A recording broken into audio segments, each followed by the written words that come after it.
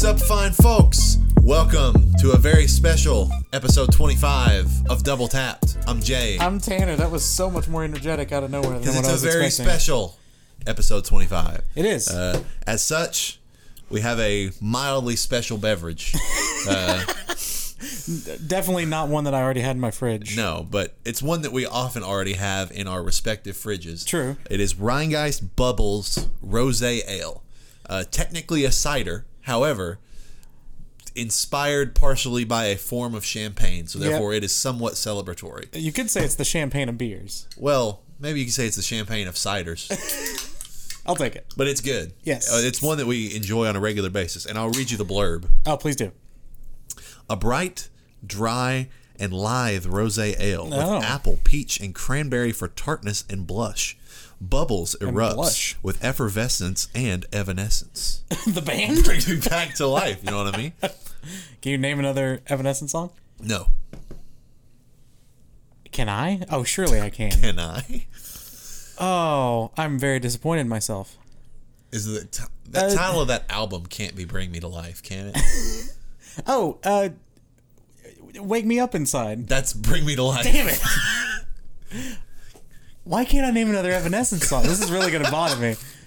I really like that album and then this next album, too. That's the album with her face. Yeah, and it's like a black dull and blue. Yeah. My mom's going to be very disappointed in me for not knowing an Evanescence song. Sorry. Well, Titles are hard. Will she be disappointed in whatever you've been playing this week? Good segue. So I have been playing some new stuff. Okay. As per usual, have been playing your NBA 2Ks and also your Tony Hawks. I've also completely dipped the toe back in and then back out of Wreckfest because I finished it. I finished Wreckfest campaign. It's the first racing game I've completed since I have no idea when. PlayStation 2 era, maybe. Not normally a racing game guy, but it's just fun. It's a good turn your brain off type game. I've tried 2 new games this week. One being Call of Duty Vanguard, which you knew about because you've also purchased it but haven't had a chance to play it yet. Correct. So I'm going to save most of that. We'll probably do a topic about... I might be prepared to review it next week. We'll see. Okay, yeah, we'll see. Maybe that's 2 weeks from now, but we'll definitely have some impressions. We'll do a deeper dive, yeah, for sure. Right now, it's Call of Duty. It's really, really fun. I've only played maybe like an hour or two of multiplayer, so I don't even have enough. I bought it literally yesterday, time of recording, so... Don't have enough experience in it yet to really say one way or the other. It is fun, though. I am enjoying it more than I enjoyed the Cold War beta, which is a good sign. But other than that, don't really have any impressions. A game I do have an impression on, or impression of, or for. Don't know what the right preposition there. Ghost Runner. I saw you said you were starting to play this. Yeah, so this is the game. It came out this year, but it was like February, March-ish, I want to say. I had talked about it on a prior episode briefly because I played like a couple hours of it. Gotcha. I'm curious to see what you think. Probably as far in as I got, maybe 3 hours or so. Yeah. Doesn't seem like it's a super duper long game. It's very Hotline Miami-ish. It has that sort of die, restart, go again, die, restart. If you don't know what Ghost Runner is, it is a first person, which is interesting. It's a first-person action game. You're playing as this character that I think is only known as the Ghost Runner, and you're just trying to work your way through all of these areas with enemies and, standard action game stuff. Could not tell you what the story has been. There was like a whole 5-minute thing of exposition. Didn't really pay attention. That tower thing? Yeah, and it's just like, okay, there's a bad guy, there's a good guy. One of you is probably going to turn heel at some point. It's fine, whatever. The gameplay, hard to get a grasp on, I think. It's a little clunky at times. There are times where, because it's one of those games where it's super frenetic. Like you are going at 100 miles an hour. It's like Doom almost. Doom's whole thing about like you're actually playing worse if you stop moving. That's kind of this game's idea too, is where like you're always moving, you're grappling stuff, you're bouncing off walls, you're wall running. It's also one shot, one kill. So it makes the deaths really fast and you're resetting. It can be sort of frustrating at the beginning, and I think that was my main takeaway for a little while until the gameplay finally clicked with me. It's fun. I will say there is a section, so the game kind of goes back and forth between the normal gameplay and like this cyber world or simulation sort of thing. And it looks very like glitchy and techy. Makes me motion sick, legitimately. I can see that. That's one of the... I've talked about this before, I think, on the podcast, but Borderlands is the series that has always made me motion sick. Something about the cell shading. I've tried depth of view changes. I've tried mods. Just cannot play it for whatever reason. Just really makes me want to throw up. Similar thing for this. It's like... there have been a few games. I think Fallout 4 DLC did this as well, where it's like as you move, the pixels change, and so it's just like everything looks kind of translucent and weird, and do not like those sections at all. But the combat's fun. I wouldn't go as far to say it hits the quite like the Hotline Miami mark, because I don't think the combat is as easy to grasp. It also, the accuracy of the enemies is ridiculous. It is. Like, someone in chat joked that they have aimbot. It kind of feels that way. Like, you make one false move, or even not one false move, you just move and you're in their sight and boom, you're dead. Yeah, and that's part of the reason why it's like you have to keep moving. Yes. Because if you stand in one place, their shot is going to hit you. Like, it's simple as that. There's no misses. No. Go ahead, sorry. No, that was pretty much the end of it. And because my thoughts are pretty simple as I hit one snag in that game that was incredibly frustrating, where it was one little corridor of enemies that took me like 20 minutes to beat that really pissed me off. And I then got to that first tower simulation thing and then tossed it. Like, I was done with it. That's fair. Yeah, I'm not sure. I think I'll go back to it because there was something about the satisfaction of clearing the enemies that was really nice that I enjoyed. The soundtrack's cool. It is a lot, though. It's one of those games. It kind of reminds me of Sayonara Wild Hearts in a very strange way, which is that it can be overstimulating. Sure. That was my main critique of that game, is that there's just literally too much going on. Like, my eyes are getting tired. This is literally tiring me out playing this game. Kind of a similar thing with this, where there's just music's loud and you're moving at 100 miles an hour and you have to account for every little enemy and you can't even see the enemies sometimes, and then you have to account for, okay, I have to go here. I think this is one of those games where the first few levels are a really cool proof of concept, and I'm worried that the level and the way you have to run through the level is going to get so complex that I'm going to not want to play it anymore. Yeah, because the mechanics are, at least early in the game, oddly limited. Yes. Like, you pretty much run, block, and swipe your sword. Yeah, that's it. And that's it. I really like the conceptual idea of this sort of mirror's edge with a sword. Yeah, it's a great way to put running through this corridor, swipe enemies, dodge bullets, move on to the next checkpoint. Yeah. I really like the idea, but something about the execution, frustratingly accurate gunshots in a one-shot kill format. It's bothersome sometimes. So I'm curious where I'll go with it. I don't see myself finishing it. It just feels like that game's going to get too hard. Yeah. And too, like, whenever those games work best, and this is a critique I've had of Hotline Miami 2, which we talked about last week, once that formula gets too large, like the levels get too large, it becomes really frustrating. Because there will be points, Hotline Miami 1 is so brilliant, in my opinion, because the levels are so short and they're so, like, truncated. This game is already starting to enlarge the scope to a spot where it's like, I just did 5 minutes of one run and now I have to do it 15 more times. Yeah. It's like, okay, I may step away if it gets too much larger. Yeah. Well, I've, once again, not played much. I played a few runs of, like, Slay the Spire. Shout out. I almost picked it back up this week. I'm still, every once in a while, I'm diving back in to see if I can get a fluky win with the defect. Because if I can ever win a run with the defect, the second that happens, I'm all the way back in going for the platinum. Right. But until such time, because that's proving to be very difficult, it's just an in and out, random pick it up, give it a shot kind of thing. And then, yes, I've purchased Call of Duty. We'll be playing it. I've heard the campaign is short. Okay. So I could potentially beat the campaign this week, and then I will obviously be diving in and checking out the multiplayer. Sure. I'm also curious to try zombies again at some point. As well as the new Warzone map. Which isn't out yet. Right. I think it's like a month delayed after launch or something. Yeah, but I'm curious to try all aspects of this game. Yeah. And heard at least relatively good things as it pertains to the rest of the Call of Duty series. Yeah, so it's been super fun. Colors me optimistic. I'm just going to adjust your mic just a little bit. Adjust me. Sorry if this makes a sound. Father. Turn up for that. I think we're good. I just want it more toward your mouth. On to the news. Yeah. We've got a few stories here. One drastically larger than the others. Okay. And one of my most anticipated stories in a while. On, I think it was Thursday. Doesn't really matter what day it was. We got a 15-minute gameplay preview of Elden Ring. The way I described it here, because you have not watched it yet. No, I haven't. We'll probably watch it after this because I'll be curious to see your thoughts. Should I just pull it up and scrub through as you're talking? If you'd like. But I can tell you with, I think, pretty succinctness exactly what you should expect. Okay. It is Dark Souls to the core. All right. With open world, dungeon crawler, and non-linear action elements. That's how I described it. It is very, like when people were saying it is Breath of the Wild meets Dark Souls. Yeah. This trailer and this gameplay sequence made it as clear as day that that's what it's going to be. That excites me. Given the sort of, they're saying, oh, you have this whole open world, tackle it at your leisure. There are dungeons sprawled across that you just come across and find that hide bosses. There are bosses, like Tanner's watching currently the portion where a dragon just swoops down on you seemingly out of nowhere in the open world that you fight.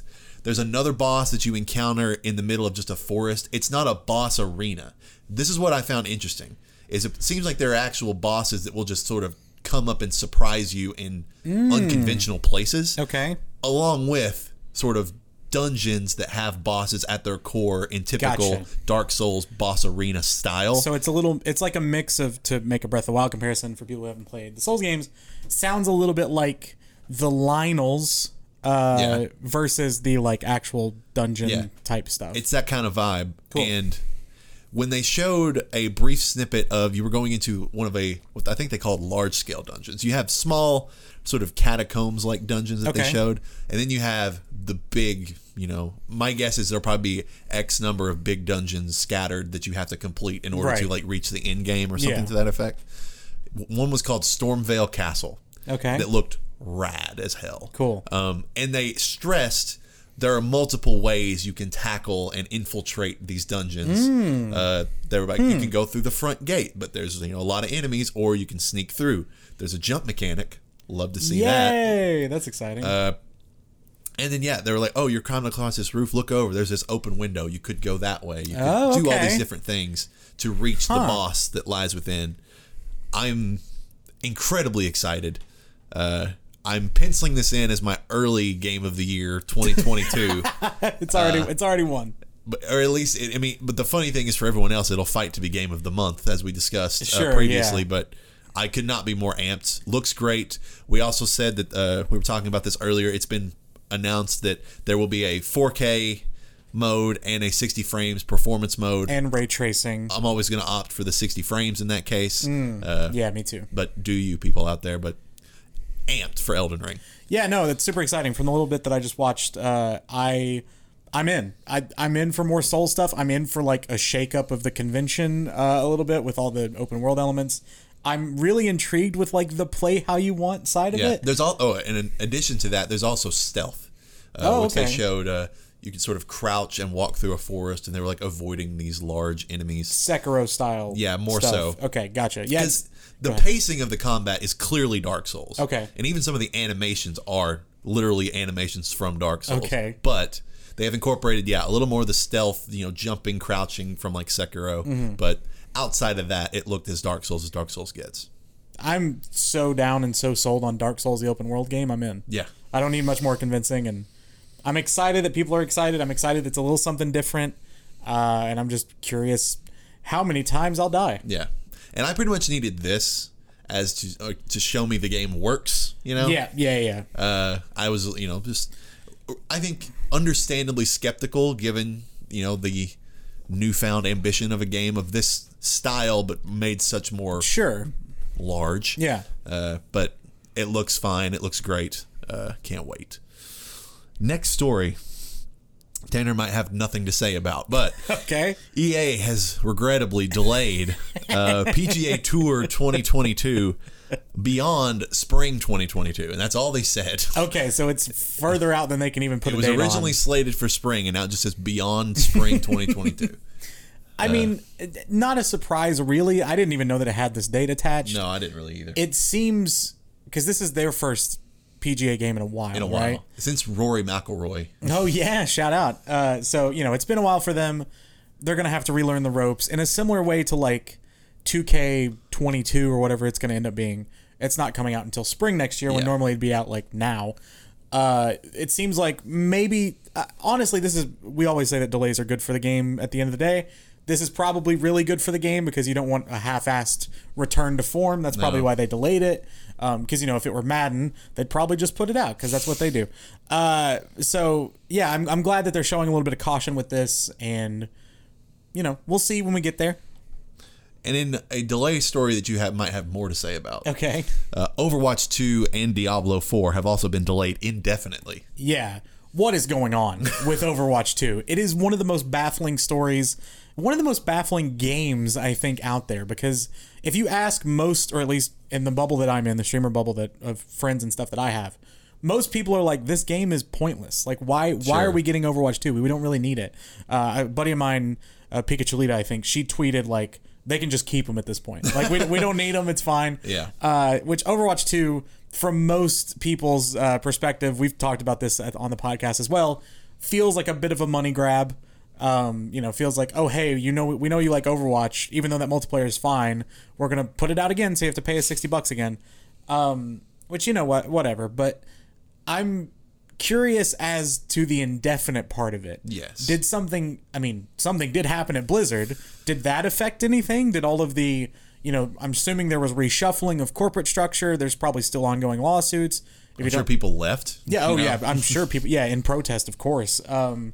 So if you don't know about that, we've covered that on the podcast as well. But basically, a quick summary is that Blizzard was a frat boy culture. Yeah, incredibly toxic. Especially toward women. And, with all of, and then they possibly shredded evidence, and like, there's a lot of bad stuff going on at Blizzard. So I don't know if that has muddied the waters for them, where it's like, you know what, we can't even release a game. I don't know. I'm curious to see what the reception of these two games are. Because I personally, my view of Blizzard has been tainted so much because of this, and really because of Overwatch being so clearly a money grab type situation, or Overwatch 2 I should say, sorry, with Overwatch 2 being announced and not really bringing anything new to the table, they almost seem colder than Activision itself to me at this point. Sure.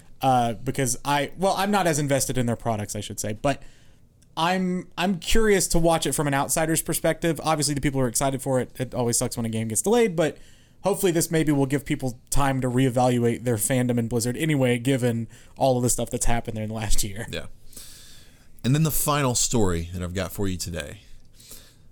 In a very oddly low-key announcement, Spider-Man is coming to Marvel's Avengers on November 30th. Do you know how this was announced? No. It was announced as one of the pop-up announcements when you log into the game. Oh, really? It was like, wow, events happening this month. Yeah. And it was like, here's, X dungeon and Y event. And it's like, oh, Spider-Man is coming November 30th. Which, to give people context, the last person that they added, Black Panther, right? Yep. Was like an E3 announcement. Yeah, it was around at that time. Some conference. Yeah. So this is more your wheelhouse. What do you feel about this? I feel... Because you've played Avengers for people's... I mean, having not seen any gameplay as to what Spider-Man would even play like, it makes me wonder, A, will it even, play well? B, will it have any sort of associated story elements? And I believe they said that it would have a small sort of single player, a few missions to get you up to speed with what it is like to be Spider-Man. And my ultimate question is, and I assume that the answer is no, is does this have anything to do with other Spider-Man video game properties at this point? I was going to ask you the same thing. Is this related to Insom? And I assume not. I presume not as well.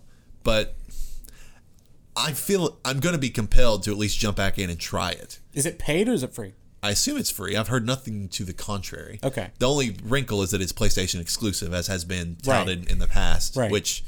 that's a whole other can of worms we could get into. But I have a PlayStation, so that's where you play the game. That is where what's their slogan? Best place to play. Yeah, there you go. So I'm moderately interested. Yeah, this is probably the closest they'll get to pulling me in. I don't know if I play it because I think it's on PlayStation Now, or it was maybe at one point. I think it still is. I think it's one of those limited run through whatever date.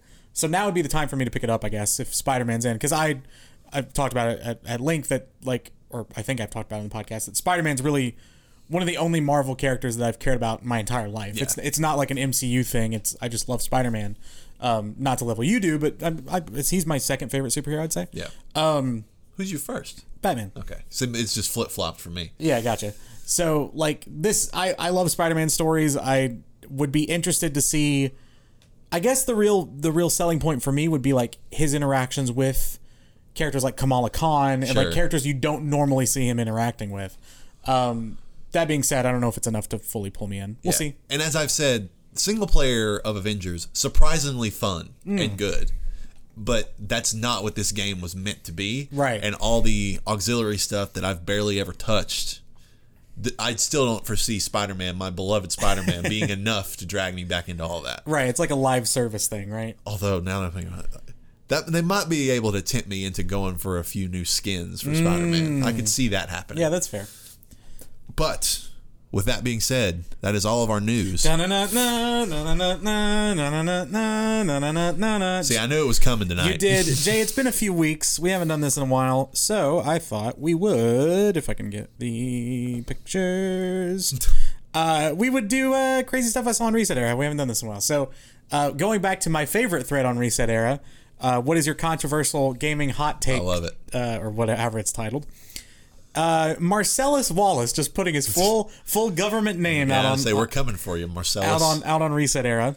I assume he says, Returnal is one of the worst games I've ever played.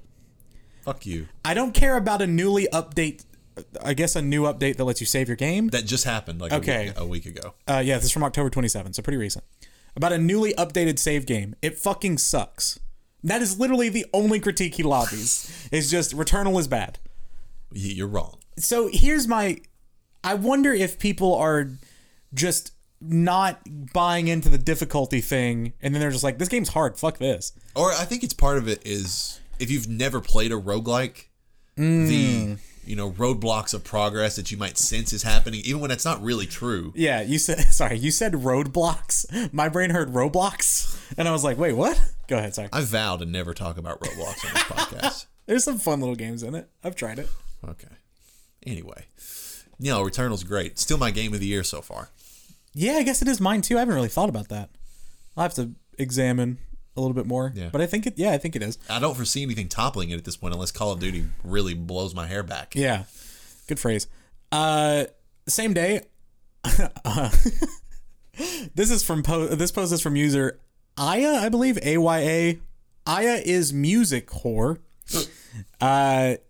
I love the bloated Ubisoft games because it truly keeps me playing for years, LOL. I'm still playing through AC Odyssey, and I honestly love the game and how massive it is. I know people hate the repetitive and almost brain-dead design of the current AC games, but I absolutely love them and hope they continue making games this way from now on. Now, I will give a caveat. I'm glad that Aya loves something that they love. Agree. I'm not going to shit on them loving these games. The phrasing of it's funny, though. I was just going to say, the phrasing of the first sentence makes it sound like, when I play a video game, I'm legally obligated to finish it. Yeah. Ubisoft games are so large that they occupy me for a long period of time in my indentured servitude towards this game. Yeah. See, I love AC Odyssey too, but the rationale of I love that they give me things to do, and I get it, but when the things to do are just taking over the same camp 100 times, it's like, okay, we have different takes on games. This is the one that made me laugh. I was looking through these as we were waiting for our food at dinner. Baphomet. This Friday.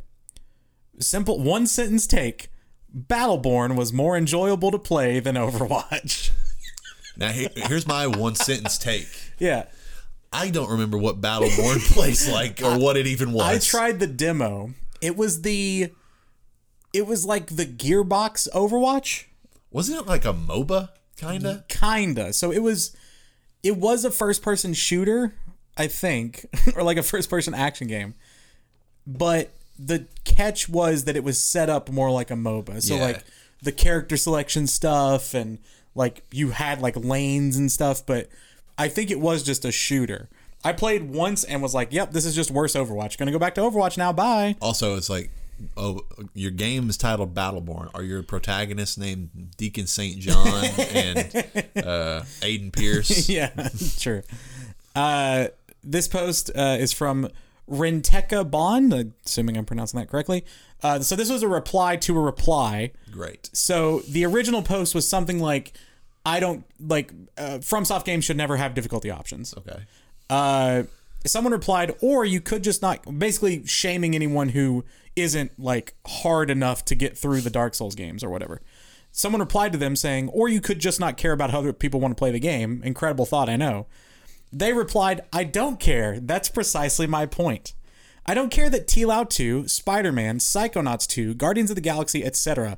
all have really great accessibility options. In fact, I think their inclusion is great considering the point isn't the same as the Soulsborne games. There's no in parentheses here, so I'm assuming that's where the parentheses is supposed to end. I just also don't care that the aforementioned Soulsbornes don't have a lot of them in regards to difficulty accessibility options. Can't beat X boss because you're bad and or don't want to engage with the game's mechanics? Fair enough. Have a nice day. Semicolon. It's not a slight on you as a human that you can't beat a boss. I'd be more than happy to help you out in co-op. I love doing so, but otherwise, all the tools you need are already there. Now, the thing about this one is I think they are just not realizing that some people just need accessibility options. Yeah. Like the mindset, which this is a common mindset when you talk about should games have difficulty options, whatever, is, oh, well, no, anyone can beat them. And it's like, well, any person like you. Yeah. And it's like, sometimes it's not a difficulty in terms of performance. It's a difficulty in terms of like accessibility, ability and, like, to play, period. Right, exactly. Yeah, there is some hurdle with movement or with processing time or with something like that where people may need an extra second or may not be able to move, or press two buttons at the same time, or there's a variety of accessibility things. But I just hate this logic of like, oh, you're not good enough to beat Soulsborne, you can't play them. And I'm like, I can understand is maybe even a strong way to say it. Yeah. But I can see where people are coming from when they're like saying, oh, play the game that the developer intended you to play. Like, it's their piece of art. Sure. You shouldn't amend it. Yeah. It's a strange take to say, I don't care that other games That's the weird part. Have all these options, but I also don't care that this one does not. I'm like, pick one. Right, exactly. Well, and my counter to the, this is a piece of art played how developers intended. Movies have subtitles. Yeah. That's the one thing. Is like, movies have subtitles. That is the argument. They're still the same piece of art if more people can watch them. Yeah. All right, two quick ones here, and then we'll get to our big topic. From user JMagek. The 3D on the 3DS was a groundbreaking feature that Nintendo should have doubled down on in their next system. No, they should not. No, agreed. Talk about all the things that gets Tanner motion sick. Maybe like the one thing in the history of video games that could make me motion sick is that 3D. Is that 3DS screen. Imagine that on a Switch, and you have like the little dial, and it's like Super Mario Odyssey, and it just looked weird. Like, I understand it was cool conceptually. I just don't think it worked in practice. It was more like you were looking into like a little diorama. Yes. Like that was the way the perspective looked. Yeah. All right, last one from Don Fluffles. I agree with whatever Don Fluffles. We'll see, actually. Games should be re-reviewed based on not just updates, Warframe, TF2, but also based on mods and fan patches. For instance, Vampire the Masquerade Bloodlines wouldn't be anywhere nearly as regarded today without the fan patch, one that is included with downloads of the official game on GOG. The Elder Scrolls series are the perfect example, though. So they're saying because fans have modded in games, or modded in mods to like Skyrim, they should be re-reviewed and rescored? I don't understand this logic. Should you rescore it when you have Thomas the Tank Engine flying down in Skyrim? Like, where do you draw the line? Not every mod makes the game quote-unquote better. No, and I don't know Vampire the Masquerade Bloodlines. I'm assuming that's like a performance patch. Yeah. Not, someone adding more home design options in Skyrim, which is what most Steam Workshop, or like, new coats of paint, whatever. That's not what? Like, I don't feel like that's fair at all to anyone. It doesn't make much sense. I don't get that line. Yeah, I think that seems like it's coming from a person who makes mods. Yeah, I have made this game better. Like, give it a better score. Well, and it's funny too, because then, I know that like Metacritic sorts games by their console. So like if a game comes out three places, it has a different score for all three. But that is basically saying like the PC version is better than the console version. And then you get this whole discrepancy of like you're catering toward one market. I don't know. Yeah. No, is the answer. Don't do that. All right, that's all I got. I love that thread. It just makes me very happy. Well, our big topic, as was teased the last 2 weeks. Yeah. This is episode 25. As such, we have gone back to the drawing board. We've talked about our top 10 games in the like distant past, and sort of referencing things before. But for this episode, we have each put together our, at least at this moment in time. Yes, that's a good point. Our top top 25 games of all time each. Yes. How do you want to... Okay, so a couple things. Sure. One, as Jay alluded to, this is how I feel today. This is a living list. This could change, not drastically, but games could move up or down a couple spots. I spent a lot of this morning really going, is this game better than this game? Or do I like this game more than this game, etc.? And you will hear me at times acknowledge some games that I feel like some games are locked in where they are. Okay. Other games have potential to move up or down. Yeah, same for me. Totally same for me. And some games, people may compare this to my games of the decade list, which that was a good starting form for this. And some stuff has just moved as I've gotten further away from them. That's just the way it works. You said you also had honorable mentions. I do. And I want to say one more thing, which is this is a neither completely subjective or objective list. I'm the same way. I have given some games a little more credit because I think they are objectively great. Yep. Versus some others that I just love personally. Yep, I'm the same way. And I'll sort of explain my justification for each game briefly as we go through. So how do you want to do it? I'd say we start respectively with I just give you all of my honorable mentions. Okay. You can give me a bunch of yours, and then we'll move into alternating one by one. Oh, and one more note. Yeah. There will be some crossover. Sure. Do we just talk about it, whoever says it first? No. I propose that because the list is so long, it would be confusing, that we just go in order, and you talk about a game when it's your turn. I'll talk about it when it gets to my turn. Okay, all right. You know what I mean? Yeah. So. Or we could talk about it whoever gets to it second. If we want it to be more conversational. That's true. So we could just say, like, you could just be like, oh, I have that in my list. We'll get to it. So instead of getting it, like, okay, fair enough. All right.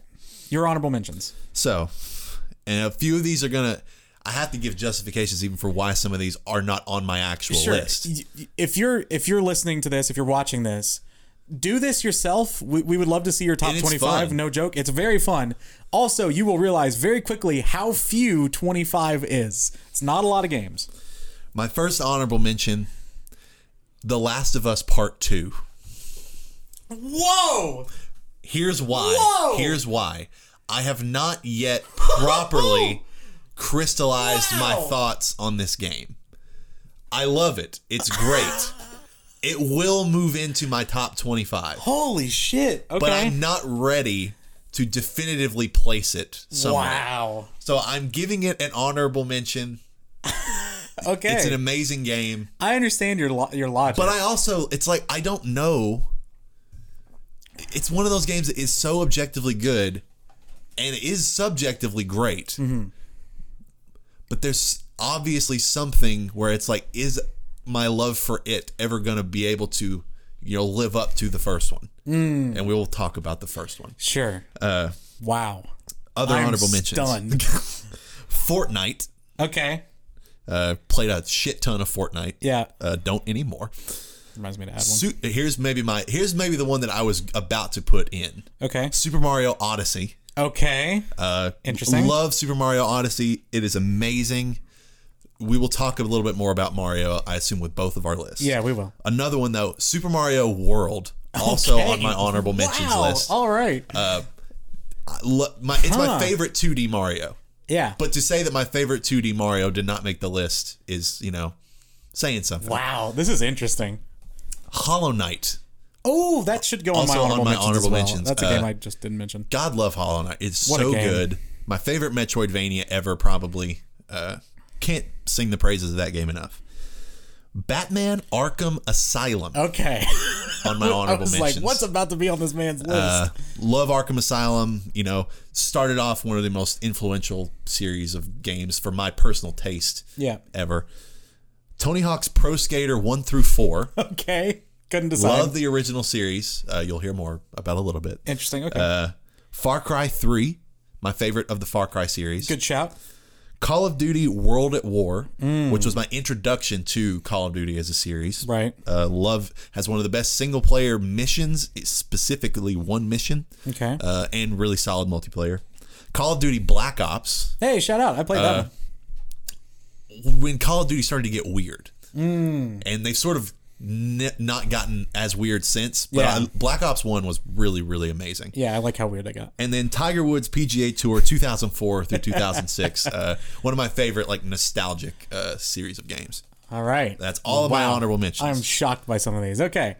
I have a few more honorable mentions as well, or I have a few honorable mentions. To start on ones that you touched on already, Hollow Knight, great shout. Don't know why it didn't come to my mind, but should definitely be on the honorable mentions. Tony Hawk's Underground, I'm just going to put there. Spoiler alert, none of the Tony Hawk games cracked my top 25, but again, deserve a shout. So my other ones that I already had here, Minecraft, a game that I think is super influential, a game that I loved. I don't feel as much of an emotional attachment to it as I do a lot of these other games that I'm going to mention, but just a super fun time. Peggle 2, a game that I absolutely adore. I'm in. Peggle 2 is on my honorable mentions. Yeah, I should have brought that up. I think it's better than the first Peggle. I think it's one of the best little arcade games ever. A game that I was frankly a little shocked and maybe on another day would make the list. Rocket League. Really? I absolutely love this game, but I just don't... It's so one note, I think, is the only thing. Is so like the one note's amazing, and it's still. I mean, you saw it when we came in. It was on my recently played on PC. I'm really fascinated to see your list. But I love it. I do really love it. The Witness. Okay. Also, just barely didn't crack. Is one of my favorite puzzle games of all time, but not enough to make the list. Hades. Oh, wow. Also didn't make the list. Nice. I was torn between a few Supergiant games, and so I just couldn't pick one.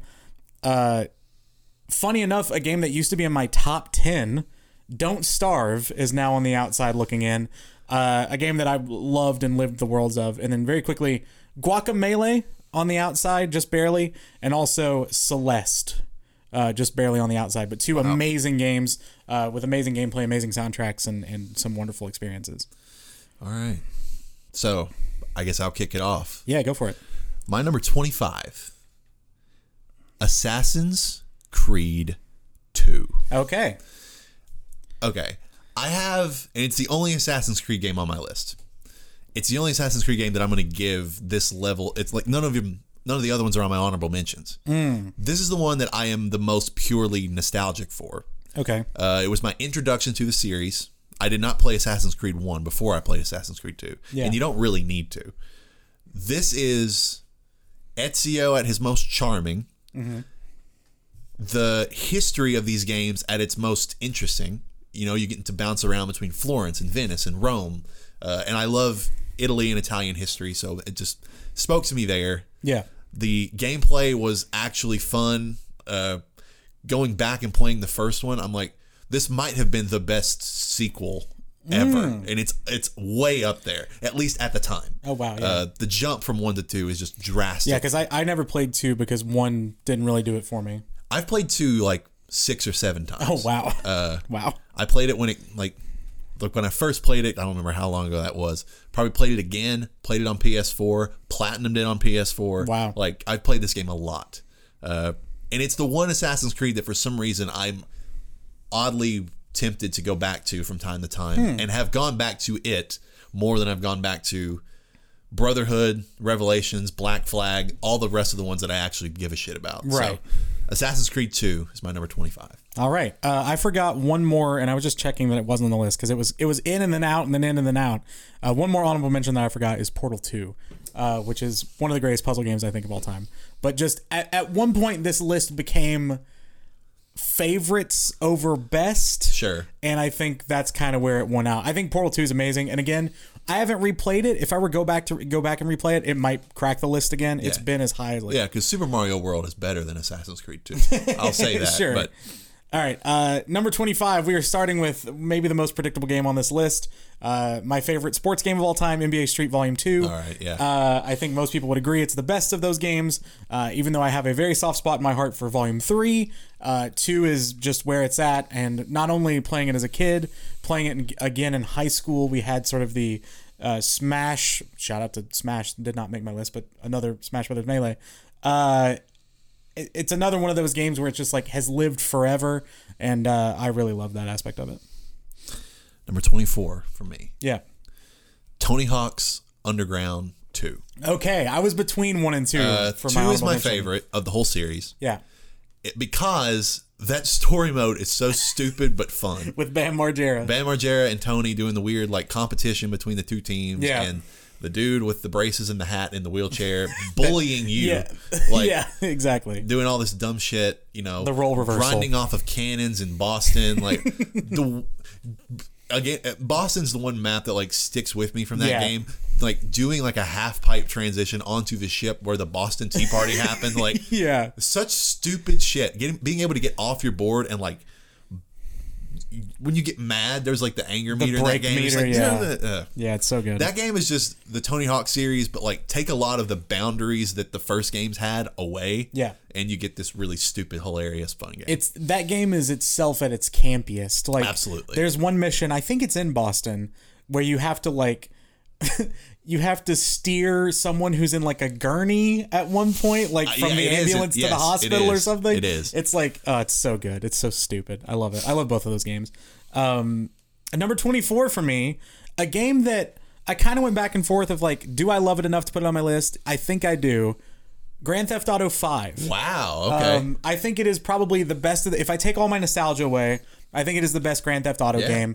I really loved the single player and I loved the multiplayer for its time. I kind of like Minecraft, like you mentioned with Fortnite. Like there are some games where I think I have to give credit to how many hours I spent in that game. Now PUBG didn't make this list, but like, you know, it's one of those it's a time period game. Sure. Where like at a certain point in my life, I was playing GTA 5 all the time. Yeah, exactly. You know?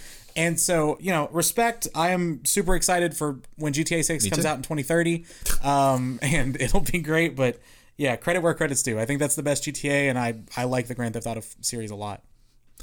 Number 23, Spider-Man Miles Morales. Wow, okay. Now, we've talked a lot about how we think that the better of the two between Spider-Man PS4 and Spider-Man Miles Morales is Spider-Man Miles Morales because it is the more concise, more streamlined, arguably a better, more personal story. Yeah, better told story. There's a lot of aspects where Miles Morales trumps the original. Yeah. That being said, you will hear more about Spider-Man PS4 here in a little bit. Okay, because I'm going to give credit where credit is due, because for all intents and purposes, Spider-Man Miles Morales is Spider-Man PS4 reskinned with a different story. Mechanically, it's identical. Yeah. So you'll hear more about that. But that being said, the liberties that they took with the story, with some of the legacy Marvel characters that they interpreted and, you know, did their own thing with, Spider-Man Miles Morales is just about as perfectly paced a game as has come out in the last 10 years. Yeah, well, it's wonderful. Neither Spider-Man on my list, but I love both of those games a lot. I mean, again, you'll realize 25 is so few games that some stuff just had to get cut. Number 23 for me, Legend of Zelda: Link to the Past. Okay. Of the games after another game that we'll get into later that I went back and played, this was my favorite of the retro Zeldas. I know that Ocarina of Time has more cachet. I know your weird people love Majora's Mask. I'm weird, but Majora's Mask is one of those games I'd much rather play off stream. I need to give it another shot. Ocarina was great, but for me, the game that really hooked me and kind of was like, holy shit, I need to play through all these Zelda games was Link to the Past. I love, I mean, obviously the graphics are quite different from, because it's top down, it's, you know, 16-bit, all that stuff. But the gameplay in it is so advanced for a game of that era to me. Like it just feels so much more modern than a lot of other stuff from the time period. So I love the way it ages. I love the color palette. I love the like mid-game twist, I think is really cool. Like it's just a wonderful game. And as far as pure gameplay goes, I think it's probably first or second in the Zelda series for me. It is just a beautifully designed game. Yeah, as someone who has, you know, as I've said before, barely had any interaction in his life with The Legend of Zelda as a series, there are a couple that at least have looked interesting. Yeah. And that's one of them. Although I will say, The Legend of Zelda Breath of the Wild, not on my list. Okay, it's on mine. I assumed it would be. We'll get there. All right. Number 22 for me. Yeah. Call of Duty. Okay. 4. Modern Warfare. Gotcha. Okay. This is... So I gave World at War my honorable mention. We will hear a little bit more about Call of Duty on my list. Not from me. But Call of Duty 4 is sort of my example of game that I'm going to give credit for creating the Call of Duty as I know it. Sure. You know, none of the Call of Duties that I have played and loved since the release of this game would have happened without this one. Fair. Totally fair. And as a standalone game, arguably this was better than... It was better than World at War. Arguably was better than a lot of subsequent Call of Duties. The multiplayer was rock solid, created modern Call of Duty multiplayer. The campaign was one of the best in the whole series, has the singular best campaign mission in any Call of Duty that I've ever played, and one of my favorite single-player missions in a game ever, period. Okay, wow. Call of Duty 4 is the Iron Man of my list. It started it all of one of my favorite game series ever. Totally fair. I do not have Call of Duty on my list anyway. Which is understandable. Yeah, I don't have the same attachment. Number 22. This is... I'm going to bet not on your list. Papers, Please. Definitely not. Which is... although it's a cool game and a cool concept. A wonderful indie game. If you don't know the idea of Papers, Please, it is basically you are working as a border crossing agent, I guess, in sort of like World War II era Europe. You're in a country called Arstatska. All the countries are fictional. And basically you have all of these... you are approving passports, basically. But, you know, that seems like a pretty simple thing. It's a dark game. This game will pull at your emotions and your brain because your family, your score in each level is how much money you take home. If you mess up or if you let someone pass when they're not supposed to, you don't take home a certain amount of money. And then, like, you still have to feed your family. You have to take care of your grandparents, whatever. And all of the characters that you meet are so unique and so expertly crafted where it's like, okay, this is this guy that I absolutely loathe and he's an asshole, but you know what? If I do all the puzzle mechanics, which it's a puzzle game at heart, he should be approved. All right, I'm going to let him through, whatever. But then you have these people who are like, you know, minor spoilers for Papers, Please, but like a husband and wife come through. The husband gets through no problem, and he's talking about like, yeah, my wife's just behind me. We're going on our honeymoon. It's going to be great. And then the wife gives you her passport, and she doesn't meet the criteria. Mm-hmm. And so it's like, fuck. Do I ruin their honeymoon or ruin their moving or whatever, and make the extra $5, or do I let them through and maybe we don't eat as much tonight? Like, it's a very cool, again, very dark, sort of dark humorish in a way. I love this game. I love everything that represents, and it's a fun game to play on top of all that. So, yeah. Shout out to Papers, Please. Number 21, Pokemon Fire Red and Leaf Green. Okay. I want to say this is the only mobile game on my list. Like mobile portable game. Yeah, portable would be the better word. This is the only portable game, console game on my list. Yeah. And purely for the fact that, you know, I love Pokemon as a series, and this is the best Pokemon game ever, in my opinion. I agree. It's on my list as well. Really? Mm-hmm. Should we wait? No, we can go ahead and do it. Oh, okay. I think it'll be fine. Okay. So, it was my favorite region, which is just Kanto, the OG. Yep. Being raised in the late 90s, early 2000s on the Pokemon TV show, it's impossible not to have a connection to those early few generations, specifically Kanto. But the connections that it had, that you were allowed to trade with Johto and Hoenn, so it sort of expanded the world for, like, I think the first time. I think those were the first games. I guess you could trade from Fire Red back to, like, Emerald and Ruby and Sapphire. Mm-hmm. But to have it be you're exploring Kanto, but you're bringing in these later generations, it's Pokemon at its purest. Yes, that's a good way to put it. I love it for that. That's totally agree. Number 21 for me, Super Mario World. This is one that that Jay said was on his honorable mentions. I agree. It is also my favorite 2D Mario. Yeah. And my second favorite Mario game of all time. We'll get to my first later, but. I love this game. It's one of those games that anytime, like when Nintendo Switch Online came out, I played through Super Mario World, and like anytime I get back into emulators, when that strikes me once every few years, I play through Super Mario World. Like it's one of the most solid games ever. Yeah. There have been tons and tons of words written about Super Mario World, I'm sure, so I'm not saying anything new there, but just an amazing game that is what was really the foundation for me of my love for Mario. Yeah. Is one of the reasons that it made this list. Number 20. And it's been mentioned already by you. Minecraft. Yeah, fair. I was really between putting it on and not. I had a really, love affair couple of years with Minecraft. As we all did. With an old friend of mine, Gage. Shout out. Who me and Gage played Minecraft to death. Yeah. I would come home from school on half the days of the week and would log on and would play Minecraft with Gage for literally hours. Mm-hmm. So 10 to 12 hours per week, after school, I'd be playing Minecraft and just not going to try to kill the Ender Dragon, not trying to do all of this, bonus fun in-game stuff that's there, right. But just starting new worlds, building cool houses, and exploring. Yeah. And it's surviving. That was the extent of our we were kind of just LARPing through the virtual Minecraft world, just me and him. And I've always said this: me and you have about the best rapport for something like this. You could just talk to each other about certain things. Mm-hmm. Me and him had a rapport where we were just making each other laugh our asses off playing that game. Yeah. That was hard to replicate with any other gaming experience ever. Yeah, that's awesome. Me and him had two games, Minecraft and Halo Reach. And shout out. We just had this dumb banter the whole time that was really fun. So I have a lot of nostalgic connection, and one of these days I'll probably just dive back in, and it always makes me feel that same way of taking me back to those snow days and stuff where I was just hunkering down playing Minecraft.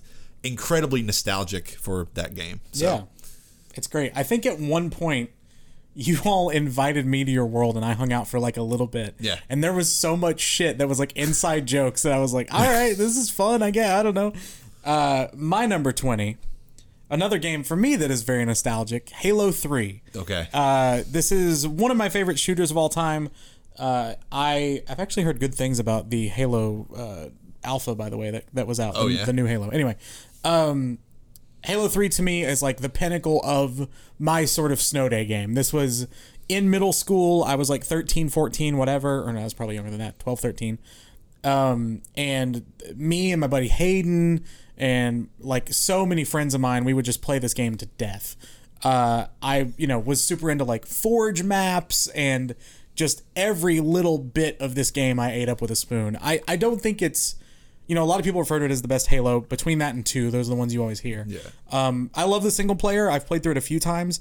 Definitely more nostalgic just for the multiplayer and the maps and the Forge and all that kind of stuff, Oddball and shit like that. Just weird game modes. That was the game to me that really opened up there are so many games within this game. I could go play the single player. I could go play regular multiplayer deathmatch.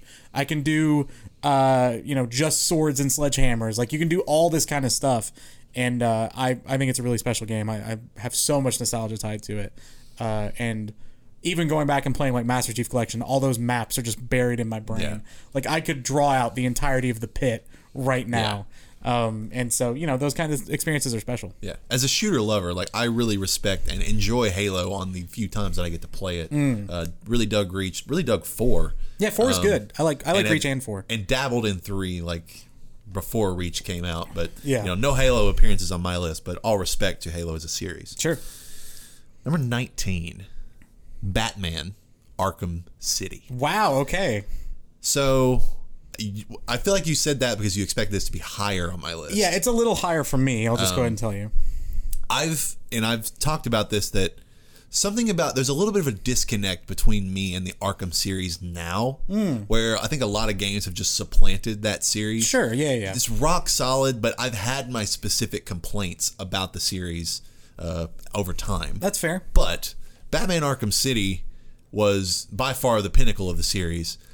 Had all the combat, in the, counter, hand-to-hand fun that you liked. Mm-hmm. Was the nice Predator combat, no Batmobile. You'll love to see it. Thank goodness. And going from in mild spoilers for the series, going from the venomized Joker from the end of Arkham Asylum I forgot about that. to the very, personal and more intimate story between Batman and Joker in Arkham City was such a breath of fresh air.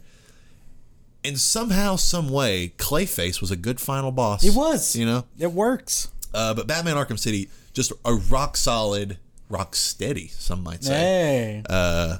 open world action superhero game, arguably set the tone for what that genre is and continues to be, and probably will be the standard for it for many years to come. Yeah, totally agree. Number 19 for me, a game that you might expect to be higher, and I kind of did as well, but just ended up getting knocked down a few. Civilization 5. I know it's like your most played game ever. Yeah, this is probably the game I have the most hours in, according to Steam anyway. A game I absolutely adore. I grew up on the Civilization series. One of my first PC game memories was helping my dad build like his like Roman Colosseum thing in like Civ 2 or whatever it was. I've always loved history and love of just that game series is so special to me. I don't really play any other like strategy games or any sort of turn-based games, but for whatever reason, that series has always clicked with me, and still to this day, I mean, now it's Civ 6, but I will fire up a random Civ game and complete it on a week, maybe once a year. Yeah. And to me, Civ 5 is the pinnacle. I like Civ 6 a lot. I like it more now than when it first came out, but I think Civ 5 is the best from the standpoint of, like, there are a lot of options, but not too many. Civ 5 looks a little bit more realistic. With Civ 6, they went more stylized, like, almost animated looking. Yeah. I prefer the Civ 5 art style. And yeah, I adore that game. Here's a game that used to be higher. Okay. And I'll get to why it's lower now a little later. Red Dead Redemption 1. I adore this game to the ends of the earth. I love Red Dead Redemption. To me, Red Dead Redemption beats Call of Duty, every day of the week and twice on Sundays. Like, it's that kind of game. I love the Western setting. I love the just character interactions, and I love John Marston as a character, and the ride, and again, I'll talk more, later. Yeah. But just this game was my first Rocksteady game that I really, really loved. And it's one of those games where it has a moment that sort of makes it transcend, into like a next stratosphere of games. And in this game, it's the moment where you realize that the map is twice as big as you thought it was, and you go to Mexico. An amazing moment. And the story just goes, gets expansive from there. And this is also one of those games where, just to add a little sort of sprinkling of spice on top of my thoughts of this game. This game came out in 2010, I believe. Sounds about right. 2009 or 2010. Yeah. So I was 14. Okay. This game is pretty lewd at times. Yeah. So this is one of those games where I was like, oh, I'm playing an adult game now. Right, yeah. I mean, I was a young teenager, so it's not like it was that far-fetched for me to be playing a game that was like M-rated with a lot of crudeness and sex and drugs and whatever. Yeah. But still, I was like, I felt a little taboo playing this game. Right. But had a shit ton of fun the whole time, and the story is just so damn good, but only got better. Yes. So We'll talk about that later, I'm sure. Number 18 for me this is where I have Pokemon Fire Red. Similar to everything you've said about it already, I won't spend too much time on it. I think this is the quintessential like road trip game for me. Yeah. Like anytime my family was going anywhere vacation. You could do so much. You could play. Yeah. It's perfect for that. It is. It's the perfect on the go game. I never quite reached the heights with Pokemon that I did with this game, and still, if I were to sit down and pick up a Pokemon game right now, even though I own Sword and Shield, I would definitely just pick up Fire Red instead. So I just love, everything you said. Being so attached to the cartoon as a kid, this was maybe the first and one of the best instances of feeling like you were in the cartoon. Absolutely. Or in the property of any game I've ever played. So absolutely love it. Number 17. Yeah. Guitar Hero 3. Oh, nice. Legends of Rock. Shout out. I could not put this game on my list. Yeah. My favorite rhythm game ever. Again, one of my most nostalgic games. I remember, and I'll say some weird, how tied I am to this game. My good friend John Tracy, Shout out. I used to go to his house very regularly, introduced me to these games, and this was the specific one. I remember the specific Glade air freshener that was in his room when we were playing this game. Not because I can tell you the name of it, but if I smell it, right, it makes me think of this game. That's awesome. And I just took it and ran with it. Like, me and him played it a lot together, and I don't know if I ever got to the level of, good, like, playing on expert, or you know, that I don't think I ever reached that high of highs maybe with him. I maybe have just been starting to play expert with the amount that me and him played together.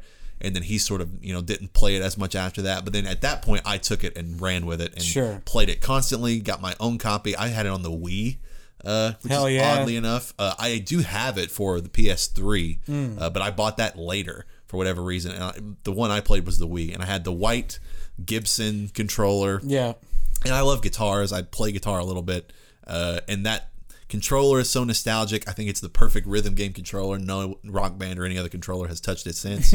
And just all the music choices in that game. I love almost every song in that game. Yeah.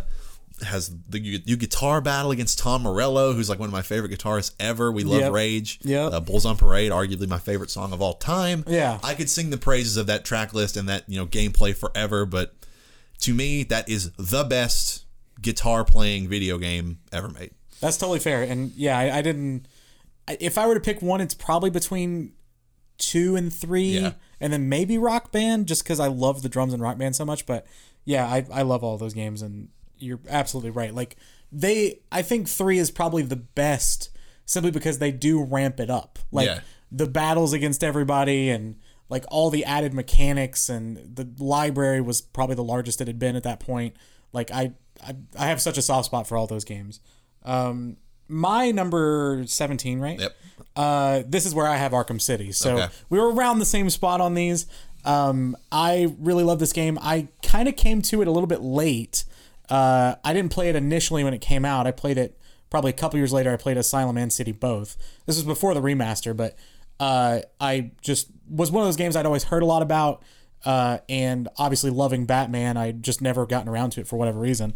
Never tried it. And this game is so good. Like again, we've talked about it already, but like the combat and the stealth both work so well. I like stealth more now than I did when I played Arkham City, for sure. Because as a kid, I'm just like, I don't want to hide. I just want to go beat everybody up. See, I always loved it. Yeah. So it took me a while to really get into stealth, but even in that game, I'm like, all right, I'm sneaky Batman. Like, it's so easy to put yourself in the shoes of Bruce Wayne in that game.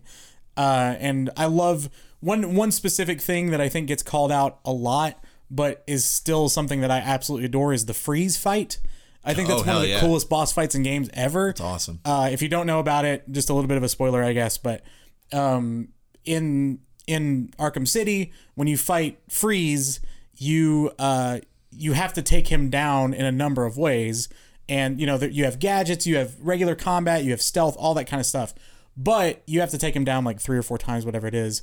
But each time you take him down, he basically remembers, and then you can't use that way again. Yeah. So it really forces you to be creative, to think on your feet. And that realization of, oh my God, it's not that he stops this particular thing, it's that he remembers what I do, was so cool. And I was like, wait, the game remembers what I do? That's so cool. So yeah, that is one of my favorite boss fights ever, and just a game I love. Number 16. And here's where, you know, my true love for the Mario series kicks in. Okay. And this is the only Mario game on my actual list. It's at number 16. Super Mario 64. Right, okay. If I had to crystallize my early gaming experience down to just a handful of games, maybe the one that meant the most to me and was the most formative for learning how video games worked, period, was Super Mario 64. Fair. I would go to my cousin's house who had an N64 and would just randomly bounce around like some of the levels, not grasping that, oh, I'm supposed to collect all these stars to beat this game. No, it was, oh, I can jump through this painting and then hop around this little world. I have since played Super Mario 64 again, like on DS, and then later, I think on one of the, it's been re-released like so many times. But I've played Super Mario 64 probably 4 or 5 times. Sure. And it's just unceasingly a great, creative, innovative platformer that was just so fun and so Mario. Like, to me, that is Mario.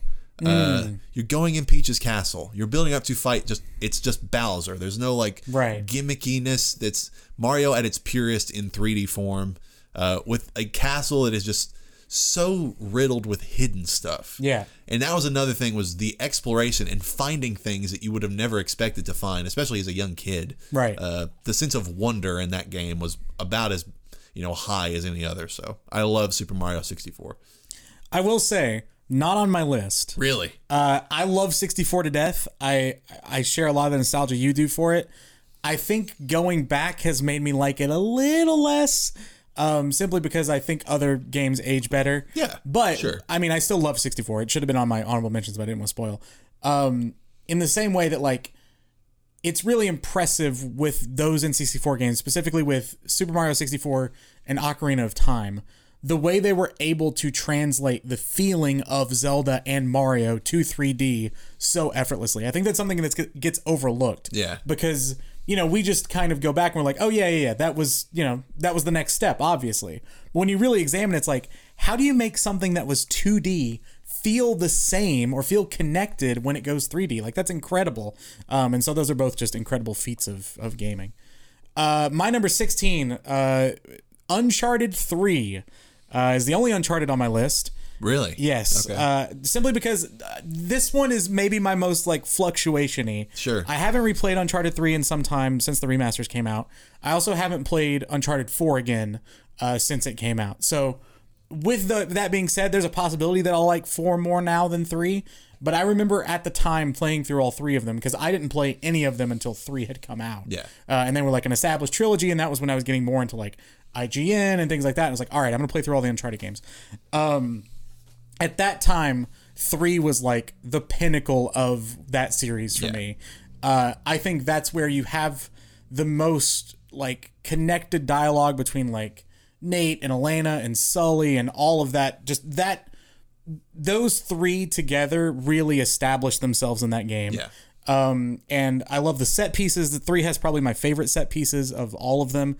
I just think this, to me personally, is Uncharted at its best. Even though I understand that 4 is probably better from a gameplay standpoint, I like a lot of the overtones of 3 a little bit more. Well, we'll see what I think. Okay, fair enough. My number 15. Okay. Spider-Man PS4. All right. Again, I sung the praises of Miles Morales, but the format of purely swinging through New York in about as pristine details that has ever been done. Mechanics are so crisp. The story for this game was not treading a lot of new ground, but it was pretty ambitious in terms of the amount that they put into it and some of the story choices that they made. They're like, oh wow, okay, kudos for going that far. Yeah, they went for it. But you cannot, as a diehard Spider-Man just lover. Yeah. You cannot accurately put into words just how fun it is and how, immersive and, escapist it is to swing around like a really like beautifully detailed version of New York as Spider-Man. This was one of those games that was made all that much better because of how just excited I was for it. Yeah. And we've talked about that it was maybe my most excited I've ever been at a video game announcement. Yeah. And I was counting down the days, and it did not disappoint. It was incredible, amazing, one might say. Hey. God love Spider-Man PS4. Cannot wait for the sequel. Yeah, that's going to be so good. My number 15, going back to the indie world, it's Hotline Miami. This is a game that I think has stuck with me about as well as games have. It was my first experience with the sort of die, try again. It's not exactly a roguelike, but it has similar feelings to a roguelike. And this game is also a little bit nostalgic for me now. It was a game I played entirely on my Vita, shout out, while on the bed in college in the dorm, watching like sports every night and just playing through Hotline Miami. That soundtrack is great. The art style is so cool and memorable. With Hotline Miami 2, I think it gets past sort of the distillation to its purest form, kind of like we were talking about with 64. This is exactly what I want this type of game to be. It's arcadey, it's fun, it's grueling from a difficulty standpoint, but once you break through, it feels amazing, especially when you're going for all the S ranks or A+ ranks, whatever they call it. But as far as like arcadey games go, this is one of my faves.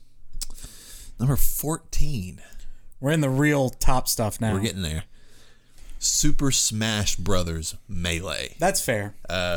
Among our friend group, I'm definitely the biggest Smash fan specifically. Oh, for sure. And this is my Smash. Like, oh yeah, I was the perfect age for when this game came out on GameCube. I was a GameCube diehard kid. I remember it coming out, having played Smash 64 on my brother's N64, but then the GameCube was my thing, and this was my game on the GameCube. Played it endlessly. Like, I was playing it with every character, going through the adventure mode, doing every little different thing, unlocking all the characters. And it's one of those games where I played it so much that, similar to Call of Duty 4 and 5, the controls of Smash are ingrained into me because of this game. Yeah. I could not touch Smash for years, and because of the amount that I played this game, I would still basically remember how to play it. Sure. No matter how many iterations further along it is. Yeah. And as big as, Ultimate is probably the best Smash, but I would argue that as cool as like the World of Light, I think is what that's what it's called. The Smash Ultimate single player is. I love the adventure mode from Me too. I prefer it. Smash Melee, where you go through these like individual little missions that are unique to each character in the game. Instead of going through like one big story as just whichever character that you choose to be at a given moment. Right. Each character had sort of their own little set of missions that I thought was really cool.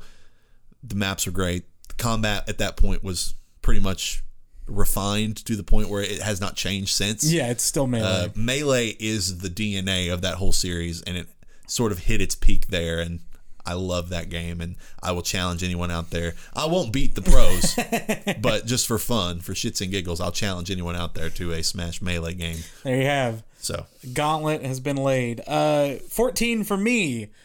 Another amazingly nostalgic game, Fallout 3. My favorite of the sort of Bethesda open world games. I prefer it to Skyrim, even though I really like Skyrim. I'm sure we'll hear more about Skyrim in a minute. Sure will. But for me, I have always been more attached to stuff that's like post-apocalyptic than I have like fantasy. Fantasy, it takes a lot for me to attach to. Again, I still really like Skyrim, but this is just more my type of shit. I was 14, maybe younger than that. Well, this game came out in like 06, so I would have been like 11, 12. I think it was 06. It's either 06 or 07. Yeah, so, I was around that age. It was a very formative time as far as games go for me. Obviously, the coolest thing to me about Fallout is the world. Yeah. The characters, the music. I still hear songs that are from, like, the 40s and 50s, and even if it wasn't in Fallout, I'm like, oh, it's a Fallout song. There, yeah. Yeah, it's like, all right, I'm playing Fallout. I'm wandering the wasteland again. I love New Vegas. I liked 4. To me, 3, DC is such a cool setting for this type of thing. Killing people while going through the Smithsonian is always going to be a really cool memory. That plot was really cool. Like, I love it. There's so much to love about this game. Most specifically, one of my favorite settings for a game ever. And the world itself is one of my favorite places I've ever played in. Yeah. All due respect to Fallout as a series, and I think if you were to ask me which setting I would prefer broadly, it would be the Fallout style setting. Sure. For me, with that game versus, obviously the game that you teased that I will talk about, it was a place and time thing. Oh, sure. Yeah. I played the game that I played at the right place at the right time, just like you in Fallout 3. Yeah. So 13 for me. Lucky number. Rocket League. Hey, there we go. I had to include Rocket League, both based on number of hours played, which is ginormous. Yeah, same for me. And because this is my current best pick up and play it at any time and it's fun game. That's totally fair. I will play Rocket League anytime, especially if I have anyone to play it with. It's instantly jumps up to being, I would rather play this than just about anything else. Yeah. But even playing it with myself, playing one-on-one, matches with people online. Sure. Doing a random exhibition tournament for one of those random DLC trophies that they drop in like every 6 months. Yeah. Rocket League is maybe my ultimate in the last 10 to 15, or it could go back very long, but in the last however many years, my ultimate best pick up and play for a few hours just to have some fun game. Sure, and I may have undersold it. Like, part of my problem was I didn't know how to rank it above or below things because it is so different. One to rank. But yeah, it is one of my favorite games ever. I just don't know exactly where to rank, but we both adore Rocket League. What number on 13? Yeah, that was 13 for me. Number 13 for me, a game that kind of want to. I wish I could go back and replay and sort of experience this again. Little Big Planet 2, the game that got me to get a PS3. I was on 360 because if you remember, it was so much cheaper than the PS3 when they first came out. And so I was, even as like a 10-year-old, I was very money conscious, and I just asked for 360 and played Halo and loved it. But then a buddy of mine, Ethan, he had Little Big Planet 1, and I absolutely fell in love with the series. We played through the entire game together, and that convinced my parents to let me get a PS3. And then I got one of the only like 3 collector's editions of a game I've ever bought was the Little Big Planet 2 collector's edition. This, if you don't know about Little Big Planet, it is a platformer where you are playing as this little Sackboy guy. You can change his skins to look like whatever. It was my first real game with like skin changing and buying skins for DLC and stuff. It was kind of ahead of its time in that way. But I loved all that. I loved the theme packs that would come out with the DLC. So like when the Ghostbusters skins came out, there was a Ghostbusters level pack. But then the cool thing was you could create your own levels. Other users could create their levels. So in reality, there was an infinite amount of levels you could play. You were never bored. It was, I think a lot of people experienced that with Fortnite too, with like the creator stuff. But it was, again, talk about right place, right time. Being like sort of a kid, sort of a preteen. This just scratched all my itches and is one of the most fun, pure fun games I've ever played.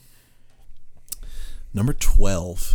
We're officially in the top half. Yeah. Uncharted 2. Oh, okay. So, critics and the public might say that this is the best Uncharted. I disagree. However, it is, to me, 2 and the other ones that I will still talk about are all relatively close. Yeah. And I love Uncharted 2. I love the set pieces in 2 compared to, some of the others in the series. The train, set piece. Yeah. Amazing. The, really everything in the snow in that game, fighting through the like temples towards the end. Introducing Chloe, who is one of the most fun, I love Chloe. off, side characters in the whole series. Yeah. Culminating it in, to me, what is probably either the most or second most satisfying final boss in the series with Lazarevich. Sure, shout out. And bringing Nate and Elena's relationship to a pretty satisfying, not conclusion, but sort of a resting point for the series to then jump off of from there. Yeah. It crystallized their relationship really where one had just sort of, fanned the flames. Sure. But Uncharted 2, rock solid. It's, splitting hairs to really decide between the few of these top games. It really is. I have one that is my conclusive favorite, which we will hear about soon enough. But love Uncharted 2, love the whole series. Yeah, same here. Number 12 for me, it's Super Mario Odyssey. It is my favorite Mario game, it took me a while to realize. It's amazing. It's so good. For some reason, I've created this tradition with myself where every time I go home to see my mom for Christmas, I go through and get as many of the moons as I can because I've never gotten 999 or whatever. So I just am slowly, like years and years and years, filling in those moons. So it's become a tradition for me that I love. It is a game that a 6-year-old or a 60-year-old could pick up and play. It has the most appeal. Go ahead. Well, you said that literally as I was singing. This is one of the few games that I share with one of my nephews. Right. He is of the age where, because this game came out 4 years ago. Something like that, yeah. And he didn't, at that time he was too young, but sure. He sort of, progressed. And once he started to understand video games, Super Mario Odyssey was at the forefront of games that he could play and somewhat understand. Right. He's played, and I would just let him.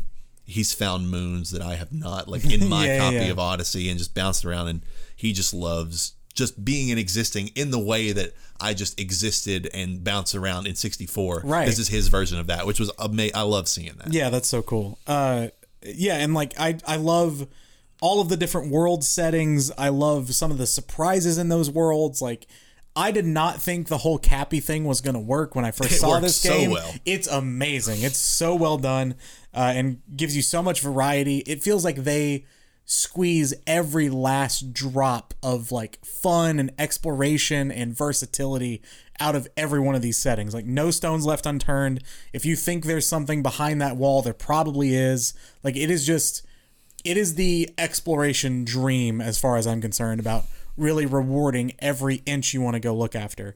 And the soundtrack rules. Yeah. So just a wonderful, wonderful game. Number 11, Uncharted 4. Okay, all right. So, again, we're not done. Sure, no. But I gave 4 the slight edge over 2. I would probably do the same. And these two are neck and neck. When I tell you, I mean, it's funny enough that they're from the same series, but they have different accolades and different detractions that I would give each. We spoke about last week when we were talking about our games that, had a fatal flaw that we would fix. Yeah. Uncharted 4 was one of mine where the introduction of Sam as a character, annoyed me to no end. Sure. But honestly, everything else about Uncharted 4 is basically perfect. Yeah, it's amazing. The gameplay is immaculate. They introduced stealth and more traversal mechanics that had not been in other games. The gameplay just is light years ahead of the rest of the series. Yeah. The story is interesting and not as harebrained supernatural as other games in the series. As much as I can like and enjoy that stuff. I love these games because I love Indiana Jones and the adventure vibe. Sure. And those movies and most of these games have the supernatural, and it doesn't bother me. Right. But I do respect that this game does not. I agree. And tells a more personal, realistic story, even if you're bouncing around to like the ends of the earth, going after all this stuff. Right. The final conflict is more personal and engaging than maybe any of the others. It's not as true of a boss fight as Lazarevich, but it is still much better than Uncharted 3, which I talked about also last week. Yeah. Uncharted 4, the objective best, maybe Uncharted. I'd agree with that. But with some, questionable decisions and less of a nostalgic pull as a couple of the other games, including one you are yet to hear about. My number 11, and we're just knocking on the door of the top 10 here. The Stanley Parable. This game is super special to me. I want it to come out on PlayStation. I know. When is that release happening? I don't know, because I want to play it again and play it my own way. Yeah, it's so special to me. It's maybe the game that I've shown the most people. I remember having you sit and play through it, and then having Andrew sit and play through it, and he hated it, which was really funny. See, I love it. Yeah, I love it too. It is, if you don't know the Stanley Parable, it's almost best played not knowing anything. Yeah. So I'm not going to say too much, but as far as just making me rethink how games are made and the structure of games and the decision behind story elements and the way your gameplay can affect the story, and it has all of those wonderful things. It's also hilarious. It is hilarious. One of the funniest games I've ever played, probably the only game on here that made me just laugh end to end as this game. Like, there's so many funny moments. The narrator is one of the most charismatic characters in any game I've ever played. It's so unlike anything else. Even Beginner's Guide, which was this developer's next game, it has a little bit that, but it's a little bit more serious undertone. This is just balls to the wall, hilarious, campy, ridiculousness, and it all just works. And I go play this game. If you don't know anything about it, just go play it. Well, and the fact that it can run the spectrum between uber hilarious to like completely like nihilistic. Oh yeah, like at super times. dark and serious. Yeah, I love that whole spectrum of emotions is in that game. Yeah, it's amazing. Number 10. Top 10. Here we are. Red Dead Redemption 2. Okay. And I think Red Dead Redemption 1 would be higher if this game didn't exist. Yep, fair. And a lot of my love for Red Dead 1 rolls over into this game. Totally agree. Because the stories cross over. Red Dead 2 is a prequel to Red Dead 1. Characters overlap. You get a lot of the same, emotional beats, and, it's amazing because a lot of people talk about how prequels can be predictable because obviously, it's like, who's going to live, who's going to die, like certain plot beats that you can anticipate. Yeah. But whereas John Marston is, an excellent protagonist who you feel for and really root for in the first game, Arthur Morgan takes that to the nth degree. What a character. Arthur Morgan is... I talked about Aiden Pierce last week as being on the Mount Rushmore of bland, like boring protagonists. Yeah. Arthur Morgan might be on the Mount Rushmore of engaging, emotionally engrossing protagonist. Nuanced. He is incredible. So yeah. And the choices that you can make in this game that lead to different outcomes that have you feeling different ways. Yep. I won't say much about the epilogue to the game other than to say the epilogue is the reason why this game is so high. I love the game as it is, and the epilogue just goes further to separate this game and put it into that upper echelon of games that I really love. I think this is the objective best game Rockstar has ever made. I agree. And I don't think it's particularly close. I totally agree. I'm right there with you. It's gorgeous. I cannot wait. This is one of those games, it's number 10. It could go higher if they re-release it and compel me to play it again. It could easily, I could see it easily worming its way, like knocking on the door to my top 5. Yeah. It's just that damn good. I don't know if it's going to hit the nostalgia notes for me that would ever get it that high. Sure. But in terms of objective greatness, there's an argument to be made that it's top like 2 or 3 best games on my list, and top, you could probably argue it's top 10 games ever made, period. Yes. We will talk more about Red Dead 2. It is also in my list. But yeah, I'm very excited to elucidate a little bit more on that. Number 10 for me, a game that has fallen a little bit, but still has to be in my top 10. Emily is Away 2. TOO. So this is one of the games that is set in the Emily is Away series, set in AOL Instant Messenger, or like a clone of some sort of Instant Messenger. This one particularly is around the dawn of MySpace, so it's like 2006, 7. And you are playing as yourself, really, talking to Emily and a few other characters through IM, and you can find out more about them through messaging them and talking to them. It is a text-based game. I know some people have tuned out just at the thought of this, but that's okay. I understand.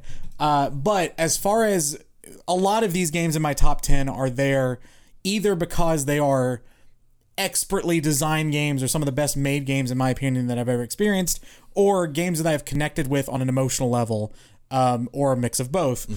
Ideally both. But in this experience, this game just got to me emotionally. It does a wonderful job of telling the story it's trying to tell. You feel so engrossed with these characters that aren't real, but because of the format of the game, feel real in the moment. There's so much chaos in it that is amazing. Like there's a moment in the game, not to spoil too much, but this is the only one of the games in the series that does this, and I wish they had done it again in 3, which is you're talking to two of the characters at the same time, and you're basically, so you're talking to both of them. You don't know exactly what your relationship with them is going to be, each of them, and going back and forth, there's like a countdown timer of when you can send your message, and then they start overlapping, and you start panicking of like, oh shit, I gotta reply to this person, wait, no, I gotta reply to that person. Like that chaos and that stress was so real, and everything about, that's a good way to describe this game, it just feels real. And it is an experience unlike any other, even in the series. I like the whole series, but 2 to me is way outshines the other 2. And one of those games that just emotionally got to me, and I love for it. Number 9. BioShock. Ooh, okay. This game has steadily crept up ever since I played it. Because I only played it when the remasters came out on PS4. Same for me.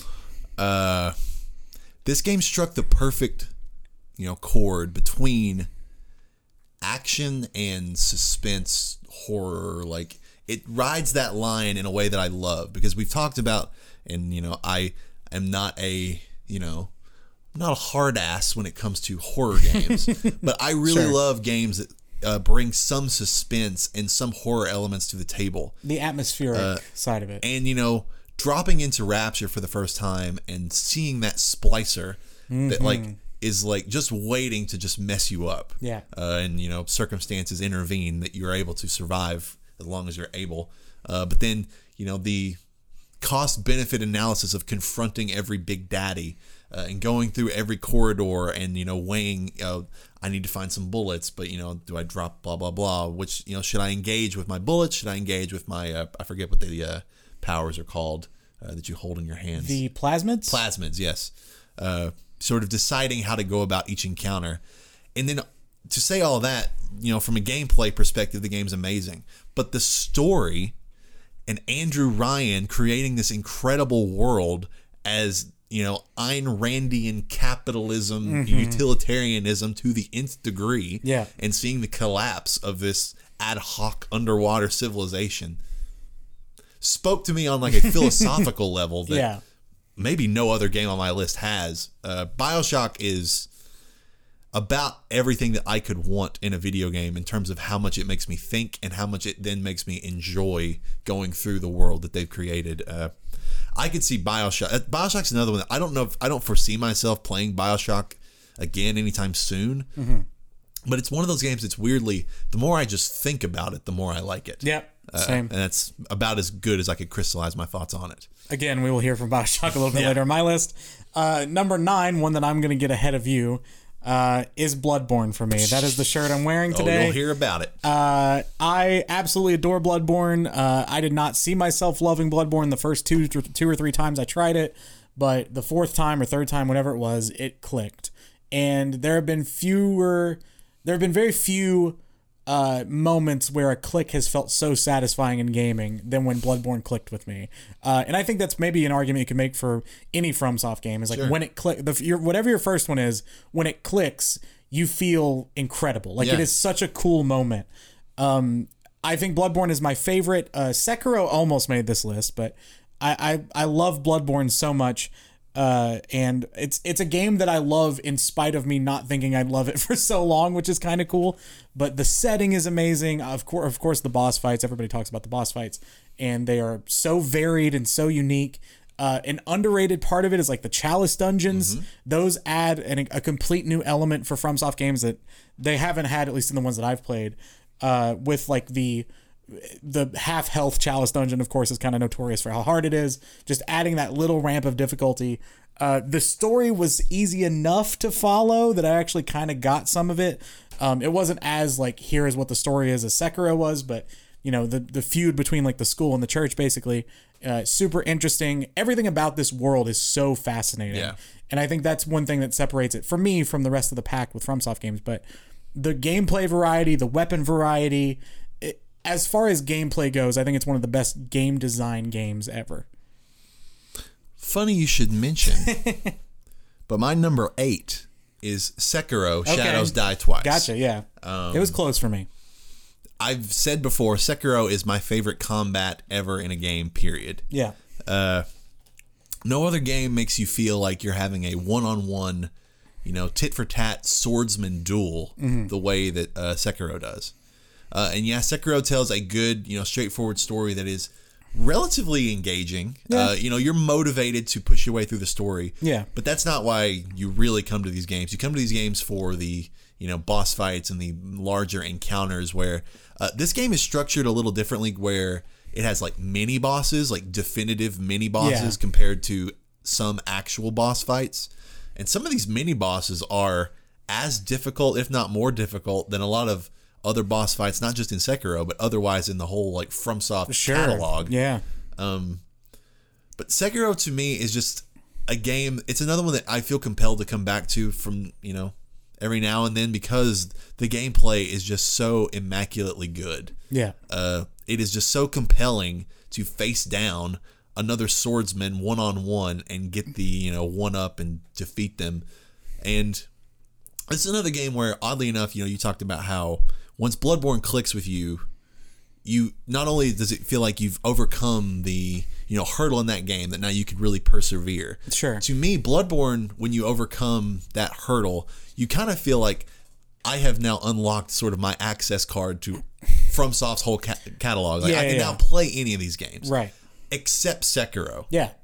Sekiro, you have to relearn everything that you have learned elsewhere by playing these Souls-like games. Yeah. You can't dodge roll every attack. You can't, rely on some of the same tired mechanics that these other games do. You have to engage, be aggressive, block strategically, manipulate their stamina bar, like manage your own. The depth and, the depth of the mechanics of the combat of Sekiro is just incredible. Yeah, well said. Can't praise that game enough from that perspective, and for that reason it's this high. I will say one more point I thought of about Bloodborne while you're talking about Sekiro. Maybe the best DLC ever as far as video games go. That DLC is incredible. So just want to give a little shout out to that. Number 8 for me, a game we've already discussed, Red Dead Redemption 2. This game really could fluctuate as high or as low as like you said, like 3 or 4. Yeah. I absolutely adore this game. Specifically in the epilogue, this isn't a spoiler. There's a pure moment in the epilogue that is so just enjoyable. I know what you're talking about. And it's so tonally different. And it's just like, hey, we're just doing this. It's so good. And yet it's touching. No, like, yeah, that for sure. moment, It's like, totally genuine. It doesn't feel... I love that moment so much. It doesn't feel false at all. It feels totally earned. The song is so good. But Red Dead is almost the godfather of video games. Now, I'm not saying it's the greatest game of all time, but what I'm saying is it takes you through so many different stories, so many different emotions. It is a long journey for sure. No denying that. I know some people are out on how long the prologue is. Trust me, it is worth it. It is such a large scope, but yet still distills down to these personal stories. It is Arthur with Dutch. It is Arthur with the rest of the camp. It's Arthur with John. Like, it is all of these personal connections you make feel valid, feel real. The setting is super cool with it being like, was it like Louisiana? Yeah, it's right. I don't remember what they call it. I don't either, but basically Louisiana. Saint Denis. That's that it. is their right. version of New Orleans. Yeah. That setting is super cool, especially in that time period. There's so much life to this game, and it's one of those games where every corner, every chance you take to look at something or listen to someone talking, there's something there. I've talked about ad nauseum the moment I had in this game that wasn't really planned, but there are so many little moments like that where it wasn't even maybe intended to be such an awe-inspiring moment, but because of the detail they put in every corner of this game, there's so many moments that can be awe-inspiring. There's so much just potential for revelation, I guess, in this game that is unlike most games I've ever played. I love this game to the moon. I totally think you're right that it's the best game a very talented studio and Rockstar has ever made. So deserves to be this high. And the fact that I can find that house, the like scary house, that I'm pretty sure is not part of any mission. Yeah, that you just stumble across and it just tells its own story. You can walk in and look at it, or you can never go in there ever. Yeah, it's amazing. Number 7, Uncharted Lost Legacy. Just kidding. I was like, whoa. Uncharted 3. Yeah. My favorite of the Uncharted series. Again, you touched on the set pieces. Yeah. Uncharted 3 has by far the best set pieces in the whole series, and it's not particularly close. The freaking ship, man. The shipyard. Yeah, oh yeah. The plane, the desert, all of these different things culminate in some of the most like engaging, fun, action-packed, cinematic. Yeah. There is no better word for this game than cinematic. You feel like you're in an action movie being directed by like Steven Spielberg or whoever. Right. With really kick-ass performances from everyone involved. Yep. Nolan North is just... Nolan North, he's a lot of characters. Nolan North is Drake. Yes, 100%. He shines the brightest he ever does when he is the quippy, fun, Nathan Drake, just gallivanting through these ridiculously stupid scenarios that no mortal man should ever survive, but Nathan Drake somehow does. Yeah. And the personal story that, you get the developments between Nate and Elena, and then specifically in this game between Nate and Sully, who is, you could argue is just as important of a relationship. I think you get the real moments between Nate and Elena, or you get a lot of them through the whole series. Sure. But you get the real Nate and Elena in 2 and 4. 4 specifically. Yeah. But this one is Nate and Sully to the core, which is more fun, if less touching than Nate and Elena's. Yeah. And some of the moments and some of the, plot beats and twists and just pure fun that this game is nigh unmatched in action adventure games. And it is probably, if I had to narrow like action adventure to a narrow genre, it's probably my favorite game that I would call an action adventure game ever made. Number 7 for me, Shovel Knight. Shovel Knight's one of the most impactful games I've ever played. I did not grow up with Mega Man style games. The closest I got were like Super Mario World games. Super Mario games, sorry. I didn't even play like Metroidvanias growing up, but this game it's more Mega Man than Metroidvania, but the structure of this game is so well done. The gameplay is immaculate. Some of the best, yes, it's 2D and yes, it's side-scrolling. Some of the best tight gameplay I've ever played. Like, this game feels tuned to a needle's, like, tuning. Like, it's so precise. The boss fights are so varied and interesting, fighting all the different knights. Fighting the boss rush toward the end, the Order of No Quarter, is one of my favorite moments in games as far as gameplay goes ever. When we're talking about pure, I didn't connect with Shovel Knight on an emotional level. There's not much to connect with. They expand the story out with other stuff, but like, as this game is pure gameplay, and as far as that goes, is some of the best I've ever played. Also, the soundtrack. I know I've recommended it before, but one of my favorite video game soundtracks ever. It is just, everything is tuned so precisely in this game that it is just oodles of fun. It's hard, but not so hard that you feel like you can't do it. There's challenge if you want it. It's the only time I've ever speedrun a game because I had to for a trophy. One of the most fun platinum journeys ever. Just a purely fun game. Shovel Knight's great. It is. Just to throw that out there. Number 6. Call of Duty Modern Warfare 2. Yeah.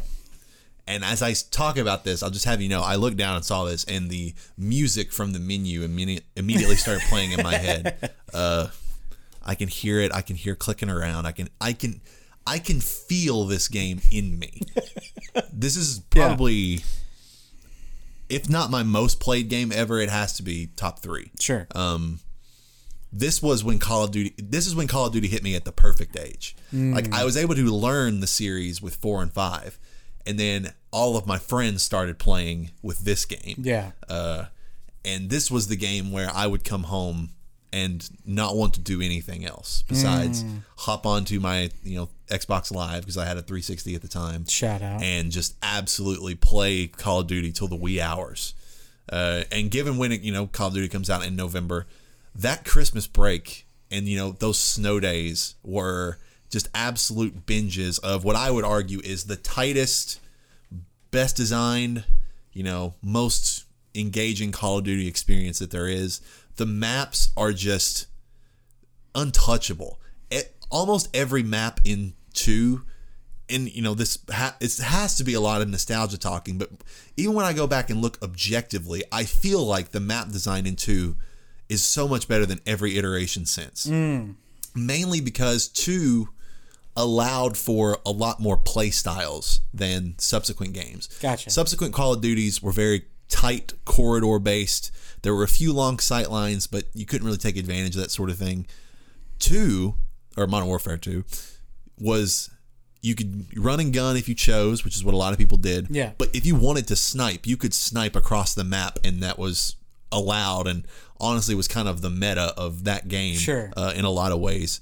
But that's what I like to do. Like, as much as I liked, running with a silenced ACR with a red dot sight and like all these stuff, and I know exactly which perks that I want. I want stopping power and cold blooded. Like, I know exactly the build that's going to get me the most kills, is going to get me the best kill streaks. Yeah. But the feeling of being in that game with the intervention, with stopping power, and every shot that if I get a hit marker, that person's dead. Like, there's no 2 shots with a sniper rifle. I feel powerful. I feel like a ace sniper. Ugh. I cannot crystallize just how much fun I had playing that game. And being good, with a group of people who were pretty good, that felt so satisfying to win as a team often. And I played with 3 or 4 different groups of friends. Yeah. At different times. Like, whoever was on, that was who you were playing with. Yeah. I could have a different group of 6 on a given night that was just, randomly assorted. But Call of Duty Modern Warfare 2 is neck and neck with a game that we will talk about for my favorite multiplayer experience of all time. Gotcha. By far. Number 6 for me, another game we've already talked about, BioShock. Another game, like you said, the more I think about it, the more I love it. I almost put BioShock Infinite on here as well, but I think BioShock is the purest of that kind of experience you're going to get. Rapture, one of, if not the coolest settings in games ever. Andrew Ryan, one of the coolest characters ever. Shout out to Sander Cohen, which is a very cool character that's kind of a middle of the road thing. The story beats, obviously not going to spoil because the story is absolutely amazing. The fact that this game holds up so well, you and I both played it way after the fact when it came out and both adore it. That's such a strong like point in its favor. There's not much more that you can say about BioShock that we haven't already touched on between yours and mine, but just as far as like feeling, it is maybe one of the most fleshed out, with the exception of one other world that we'll talk about, maybe the most fleshed out gaming world I've ever experienced. Like every corner of this map feels lived in. There, you know, the environmental storytelling that I'm such a sucker for is everywhere in this game and even in the series, BioShock 2 and Infinite. You know, this kind of sets the dice rolling for all of the series, and I love this series to death, but this is its strongest chapter. Number 5. In the top 5. Now, I'm going to allude back for a moment. Okay. Now, I touched on Arkham City being sort of the benchmark for what, you know, third-person superhero open world games could be. Mm-hmm. But my personal benchmark for what such a game could be is Infamous. Oh, right. Yeah. Okay. You're going to say Spider-Man 2 for a second. I was like, whoa. No. Yeah. Infamous 1, I didn't think of Infamous. To me, is one of those games that made me a gamer. It was that point in time where I was, I think, 13 when this game came out. Early on, relatively early in my life cycle of playing with the PS3. Yep. Was maybe like the last game that I played in love on the PS3 before I really jumped ship to Xbox for a while. But Infamous is so stylish and cool and fun and brings that, you know, environment that was, you know, it's that weird, grungy, post-apocalyptic, but not, because it's a city that is lived in. Yeah. But it's so grungy and grimy and so, you know, gangs take over and these messed up, super-powered individuals have come to sort of ransack everything. The comic book cutscenes. You know, so good. The voice acting of Cole and Zeke, that is, you know, my boy. That is, you know, dueling Zeke back and forth, but you feel their relationship of being bros, but being so weirdly different. Yeah. And being compelled to overcome the barriers and the walls of Cole's relationship with, what is it? Trish, I believe is his girl's name. I'm almost positive that it's Trish. But just the stylization, but the end-all be-all of me talking about Infamous is just how fucking cool it is to be an electric-powered superhero and you can walk around and suck the electricity out of anything. Out of cars. You can suck car batteries. You can suck, like, light poles. Yeah. It's so cool and satisfying to then unleash literal lightning bolts from the electricity that you are generating from the rest of the city around you. And then how cool it is for you to go into missions where, like, oh, the enemies have strategically like cut the power and all of a sudden I'm like in pain and I can't heal myself and it's dark and you feel like it's sort of like dying light when you go out at night and you feel everything is more dangerous. Sure. You go into the part of the city where the power's out and all of a sudden you feel so vulnerable. Yeah. Like I cannot engage an enemy. I am not powerful enough right now. Right. And then you flip the power back on and all of a sudden you are an electricity god. Yeah. And the plot twist with Kessler and just, I can't speak to how cool Infamous was as a concept, as the way it was executed. I beg of you, Sucker Punch, please do not leave me hanging for too much longer, whether it's Infamous 3 or whether it's a remake, whatever it might be. This series means a hell of a lot to me. Yeah. And I love Batman. I love Spider-Man. But Cole McGrath is honestly, if I thought critically about it and didn't forget him, would be one of my favorite superheroes ever. I love Cole McGrath. Yeah, Cole's so cool. Number 5 for me, a game that used to be number 2 at one point for me, Gone Home. Also, this is interesting. Infamous used to be number 2 for me. Oh, that's funny. Gone Home is an amazing story told in a way that I had never experienced before the time I'd played it. This is one of those games that, again, probably best experienced without knowing any damn thing about it. I would say most people probably know what it's about now, though. So I will say, like, this is the first time I ever experienced a gay story in a video game, and told earnestly and told without any sort of like joke or any sort of terrible stereotype about it. This was a love story first and foremost that just happened to be a gay love story, and that impacted me so heavily as like a 16-year-old or however old it was. And I growing up, like my mom's best friend is gay, and like one of my best friends as a kid, he had 2 dads. Like I've always been in a relationship or in a position where I've been able to form those relationships and just see that as love purely. But there was something so powerful about a gaming medium where that, being gay was used as an insult for so long, in Call of Duty chat rooms and, Halo chats or whatever, like, oh, you're gay, whatever. And to be honest, probably still is. Oh yeah. But seeing that something in video games that usually has that stereotype of like people being homophobic, seeing it go, no, this is a love story here, was so powerful. There are fewer experiences, because the game's only like 2 hours, 2-3 hours, somewhere in there. There are fewer experiences where I remember exactly where I was, and I was sitting in my bedroom on my like hand-me-down PC, playing it on this like old beat-up desk, and I just remember like being brought to tears and not really understanding why, but just being like, this is so powerful and different. And also like, it's not just the fact that it was a gay video game. Like the story is really well told. There's so much nuance there. It's set in like the 90s, and that's really fun. Like the soundtrack is really cool. All the little notes, like there's so much humor written in all the this is environmental storytelling in the game. It's a walking sim, but it's that type of game, and it just connected with me on such a level that few games ever had since. So shout out. When I think about it, it might be, and I've talked about that. I really enjoyed Gone Home, and even though and everyone talks about how it's not the game they expect it to be going in. Sure, yeah, which is part of the fun. It might be the end all be all of walking simulators, though. No, I agree. In terms of just a game where you're just walking through a house, yeah, and just exploring and uncovering, information about the lives of other people. It does that as well or better as any other game ever. Yeah, totally agree. So I have mad respect for it, even if it's not my typical style. Sure, of game. Yeah, oh for sure. Number 4. Let's cue the Song of the Dragonborn, baby. Because this is Skyrim. Okay.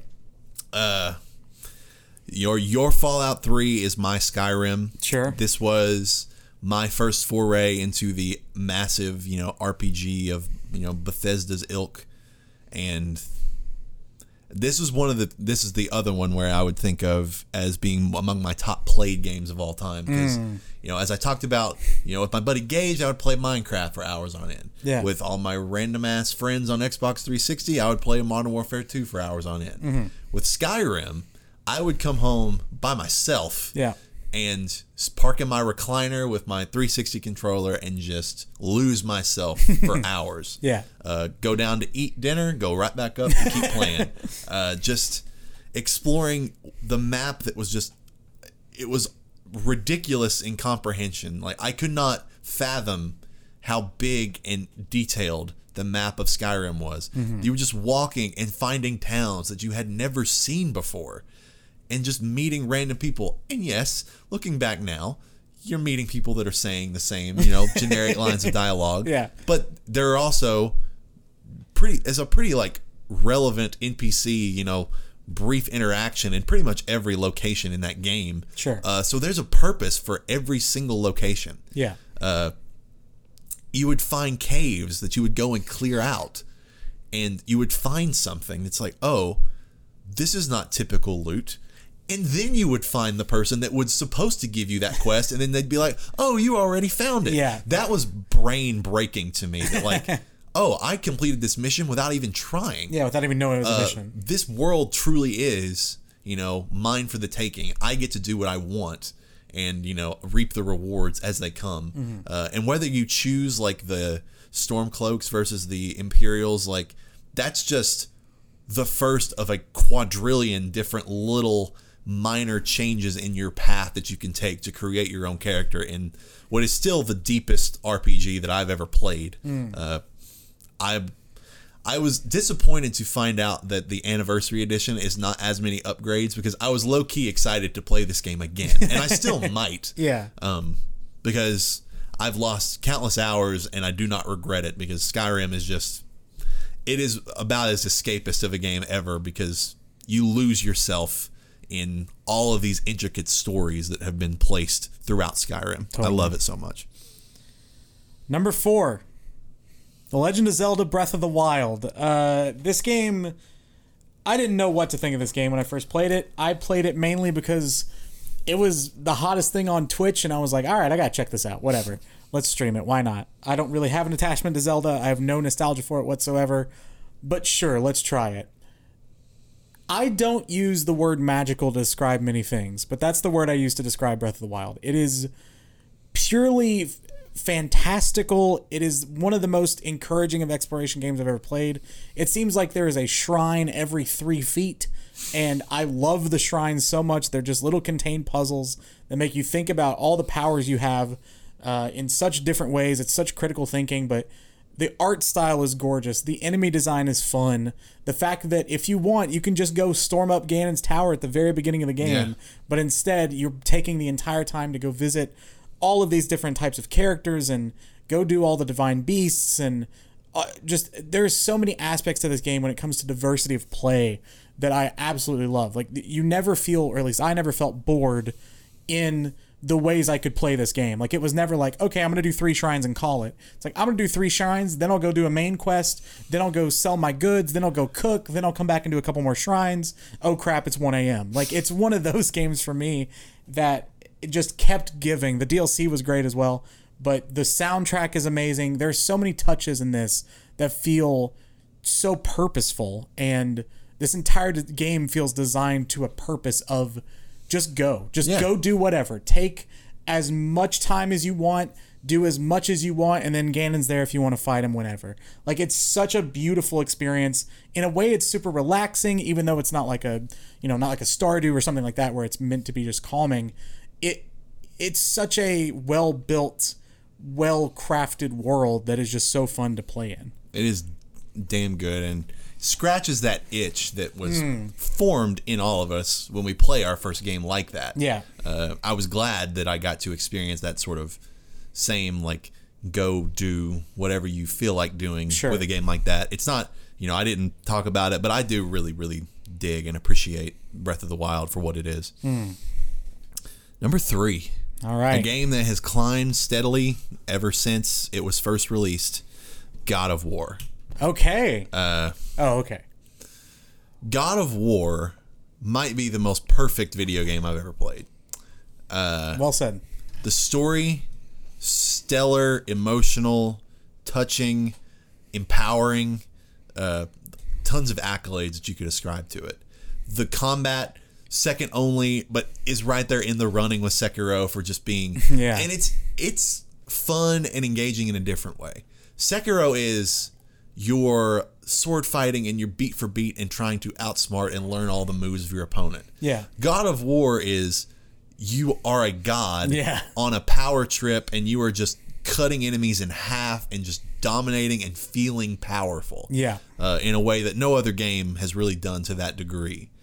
I can't believe that for all the other things in this game, to take Norse mythology and incorporate it in such a way that they're giving you like genuinely like shocking like plot twists and plot moments that you did not expect from a game of this ilk. Like, God of War is just, I can't sing the praises of it enough. And it's so strange to me that when I first played it, I really, really liked it. Yeah. I don't know if I would say that I loved it on first playthrough. On second playthrough, and I caught everything again, and I understood and learned more about the previous entries in God of War. So, like, I understood Kratos' story more and then played it again. Yeah. And have played it once more since then. And just, I cannot hardly articulate just how good this game is. Yeah. It's beautiful. It is technically pretty much flawless. Like, the game does not chug. The game just runs beautifully. Yeah. And it's challenging because the challenges are, you can go find the challenges. It's not like hard to a fault when you're just going through this story. Right. But the Valkyrie fights and some of these auxiliary boss encounters are just taking that combat and really pushing your limits. But at the end of the day, as much as you love just playing the game, the story is what keeps me coming back. And it's weird to think that the story is the real reason that I can't wait for God of War Ragnarok, but that's really true. I want to see where this story goes. Same here. It is probably my most anticipated video game sequel ever now. So I can't I would wait. agree with that. It's so exciting. Number 3 for me, a game that you said is in your honorable mentions, The Last of Us Part 2. Oh, okay. It took me a while to figure out where I settled with this game. I totally get your hesitation of, I still don't really know how I feel about it because it's so recent. But I feel comfortable saying it's one of my top 3 games of all time. Yeah, and I want to discuss it more here with you. Sure. It is, as it was the most excited I'd ever been for a sequel. That's true. Absolutely true. At the time it ever came out. And the fact that it delivers on that is incredible. I went into it, I talked about it at the time, like, I just hoped that it was good. That was my only real, like, I didn't want to set too high expectations. I didn't want to say I hope it's better than the first because I didn't think it was going to be. But, I didn't want it to be, like, perfect. I was just like, I hope it's just all right. Like, as long as it's good, I'm good. And I think it's absolutely fantastic. I think there is a case to be made while longer, the structure of this story might be the best video game structured story ever. The fact that, I'm not going to spoil what happens, but there is a midpoint, a very critical midpoint in the game that the revelation hits you a little bit slower, that you're like, oh my God, this is what we're doing? What? And that is one of the coolest revelations I've ever experienced in games. Both Ellie and another character in the game are so well designed and so well thought out. They both feel like real people. I'd say a lot of the characters in this game feel like real people, but especially those two with real motivations, complex motivations. This game, I think a reason this game doesn't resonate with a lot of people is because it's so complex as far as the shades of gray with the characters.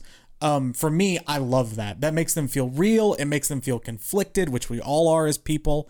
It adds such a dimension to this story that I don't really know even now which side I'm on, or, like, everyone feels justified in their decisions, and that's really all you can ask for a script. And there are some amazing highs in this game, some amazing characters that are brought into the fold. The game is probably the best looking game I've ever played. It ticks all the boxes for me. Yeah, and I promise you that it is in my top 25. Sure, I just have not crystallized where yet. Yeah, but, no, that's totally fair. What was interesting to me going into The Last of Us Part 2 is once you start playing it and keep playing it and realize the departure that it is, which is not, you expect a relatively direct continuation of Joel and Ellie's story, which is not what you get. No. You get this new, somewhat subversive, it's not as if the characters that you love aren't still there in the game, and you get to, learn a lot of new revelations and different things about these characters. But the directions that it takes you is not what I expected from this game. No. It was jarring, but not in a bad way. No, that's all I could ask for, is that they don't do something formulaic. Yeah, which is weird because it's like I wanted more of the characters that I loved. Sure. But I took what they gave me and appreciated the hell out of it. Yeah. And only have grown to appreciate it more. And I'm just waiting. And I will play it again. They've just, they patched it pretty recently to play in 60 frames. Yeah. And I jumped into it and played through the first few hours. So I'll pick up at that point here pretty soon and, play through the game again to sort of finalize my thoughts. Sure. I can't see it not landing high. We'll see how high. Sure. But my number 2, which reason that you could deduce at this point, is Bloodborne. Yes. Bloodborne to me is, and I've sort of used this combination of words before when talking about Bloodborne, is like the most like foreboding, imposing, difficult, challenging, but at the same time rewarding, stimulating game maybe that I've ever played. Yeah. It also rides that line between horror and, action that, Sure. It's not a horror game explicitly, but you could argue that it's as scary as many horror games because the setting is just so, in your face, dark, gothic. You never know what's lurking around the next turn, but because it's a FromSoft game, that whatever's lurking around the next turn could kill you very easily. Yeah. There's no question in your mind that every next step you take in this game could be your last, and then you're sent back to the beginning. The boss fights in Bloodborne are probably my favorite in the whole series. Father Gascoigne, to be specific, which a lot of people have, commented, is that wall that once you overcome, it clicks and you sort of understand the rest of the game. But that fight just in particular is sort of the Sekiro praise that I sung, which is you feel like it's a one-on-one, equal versus equal fight. That is Bloodborne's version of that, where it's hunter versus hunter. That character has like a tragic story that you could never uncover, or you could dig deep and find these little hidden things in the world and uncover his, background with his daughter and his family, like all this stuff. Yeah.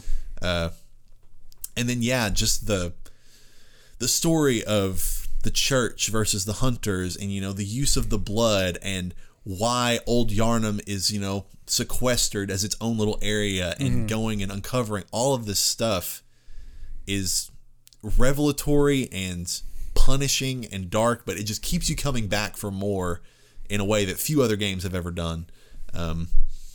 I want to play Bloodborne again right now. If they play, if literally I don't care that I don't have the platinum. The second that it gets patched at 60 frames, I'm playing it again. It's just almost. I mean, it's pretty perfect in my eyes. And you referenced the challenge dungeons, like the challenge dungeons don't offer much in terms of the story or anything else, but it's just more Bloodborne. Yeah, it's one more Once thing. you beat Bloodborne, there's like, I can just play more, and do more things and fight new enemies. And then there are bosses that are completely unique to the Chalice dungeons. That's true too. You want to play more Bloodborne once you've beaten Bloodborne. And you still want to play more Bloodborne. Sitting here talking about it. My number 2 is God of War. This is a game we just talked about, obviously, but to touch on everything that you already touched on, obviously. Also, just the story, one of the best video game stories I've ever experienced. Maybe the most video game characters in one game that I truly care about and connected with. Like the fact that they make in most games would just be a merchant. They make Brock and Sindri real characters that have like an ongoing storyline. The world is such a cool mix of like fantasy and mythology, and it's just such a vision of their own doing. I've never seen a world exactly like the Norse world of God of War. The relationship between Kratos and Atreus, one of my favorite, 2 character relationships in any video game ever. The fact that you as the player both learn to love Atreus, but then you're also just like, fucking kids, the roller stop being a coaster kid. of emotions. It's so good. Neither of us are parents, but I assume that is a pretty equivalent thing of like when you're taking care of a kid, it's like, could you just not do it that way? Could you just do it all right, you're going to be your own person. Okay, whatever. And feeling Kratos' pain of letting Atreus become his own person while still being there and being caring for him. All of this is real life stuff distilled into a game about a god fighting other gods. Like, it is so preposterous how grounded this story is when you think about its setting, but yet it still works. There's so much to do in this world too. Like, there's so many little side quests. I think they call them favors in the game. That you can just go and explore and find out little things. Like, one of my favorite little moments is when you go to the guy who's been jumping around realms and you go find like his stash, and I won't spoil what's there, but it's such a cool moment of like, okay, there's a huge interconnectedness with all of these myths, and just the way it pulls in myth and creates its own. The story is absolutely immaculate. We've already touched on the gameplay. A beautiful game, still one of the best looking games you can play. The way the camera moves is amazing, where it never really separates, it never really cuts. It's a one shot, quote unquote. The entire game feels like one shot, and it adds to that cinematic quality. It is an absolute, just immaculate display of game making and storytelling. And just to note, like, you travel to different realms in God of War, and there's like 2 realms that are like the sort of side story realms, or like side mission realms, which is Muspelheim, which is like the fire realm, and Niflheim, which is the like fog. Like, they created these whole other little areas that you just go, and they have unique stories. You have the Trials of Niflheim, and then you have I forget, the Ivaldi's Vault, I think is what you're looking for in Niflheim. And they both have Valkyrie fights. Like, And the fact that they already have said that we get to explore all the realms in God of War 2 is just so exciting. So exciting. And we don't have to separate our entries for number one. Yeah. Because our mutual number one, The Last of Us. Yes. I was just gonna see you talk first. I mean, here's what I'll say, and I don't want to, because this was never really going to happen. Okay. This is the hardest Last of Us has ever had to fight to be my number one. I would agree. Totally. As I was reassessing my list, I was like, I do really love these other games, and they give it a run for its money. Yeah. But no game has ever told the degree of emotional story that The Last of Us has. Agreed. Which that's part A. Yep. I think it's a it's a trident for me. Okay. No game's ever told that emotional of a story. Yeah. No game, or it's among the same group of games that has ridden the line between suspense and, just a good story action game. Yeah. And the multiplayer was kick-ass. It was so good. As much as anybody, it's not as anybody disliked it. It's just you didn't play it. Yeah, it's so underrated. And that's the three-pronged sword of why The Last of Us is so awesome. Yeah, you and I both have the same connection to this game where, to me, it part of it is place and time. I mean, if we had been maybe a few years younger, God of War could have been our Last of Us in that way. There have been games of this quality since, but this was the first real game for me that made me think of games in a different way entirely. Of like, oh, games can not only be some of my favorite games, it can be some of my favorite media ever. Yeah. Like, this is on the level of movies or shows or books or whatever. Like, this is as emotionally tied to a character as I've ever been. Joel and Ellie's story is incredible. Every moment in that game feels purposeful and direct and like it's adding to the story. It is, was like 12, 13 hours, something like that. But every hour feels as important as the next or the last. There is no real dips in pacing or progress. Everything just informs the story in such a unique, interesting way. Every character you encounter with brings something else to the table. Like the relationship that Joel and Ellie have with Tess is very different than the relationship that Joel and Ellie have with Bill or any of the other characters. It is such a beautiful symphony of many stories coming together to create something bigger than the whole could possibly be, or bigger than the sum of its parts, I should say. Like, it's the overall story it tells is one of those reasons why this game is still incredibly popular on Twitch. Like, first playthroughs are still popular because people want to see people experiencing this game for the first time because it's so special. The gameplay is cool. It's, the clickers or, just the cordyceps in general as an enemy type are so varied and weird and interesting. Clickers are one of the most interesting enemies I've ever played against in any video game ever. Just hearing that sound will still give you chills, and it's still like, what the fuck do I do? I mean, we've sung the praises of this game forever, but it's just so good. And interestingly, there are film Oscar-worthy level performances. It's that kind of caliber performance from Troy Baker as Joel and Ashley Johnson as Ellie. Yeah. But to expand on that, because Chris Judge as Kratos in God of War, stellar performance. I forget the kid who played Atreus, Sonny Solfchik, and something like that. Yeah, and their performances are awesome. But there is a level of realism and nuance to every performance in The Last of Us. Yeah. Tess's performance, Bill's performance. Whatever Nolan North's character's name is. Oh, crap. Phil? Paul? I feel like it starts with a P. I don't know why. Peter? Keep going. I'm going to look it up. Peter, Paul, and Mary. Yeah. There's just... But to wrap that up, every performance in The Last of Us feels real, nuanced, personal. Yeah. On a level that other games just do not put that level of, effort into their side characters, whereas The Last of Us did. Yes. Totally agree. David does not start with a P. I don't know why. All very simple names. Take that lesson, Days Gone. And David is chilling and, just...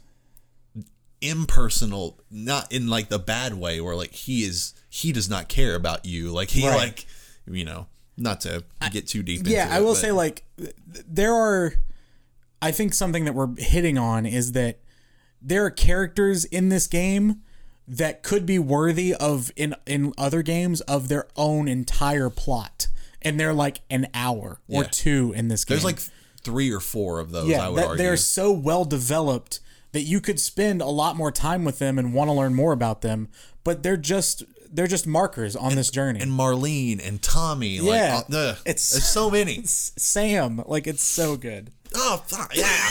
Yeah, that's what I'm saying. Like, it's almost like the best collection of short stories with this thread running through it. Yeah. And it all boils down to a video game that's fun to play. Like, it's so fucking good. Yeah. Well, that's it. Again, we did it. And this is not a forever list. Sure. This list will change. Fluid. Part of me thinks this list will change within the next year. Like, something will come out that will disrupt our list, and we'll play through these games again, and something will change, and we'll maybe readdress our list at some point, or maybe give updates, whatever it may be. But for now, our top 25 games ever, you just heard them. Yeah. And I'm just going to go ahead and say, my recommendation is merely, if I set a game that you haven't played, you should play it.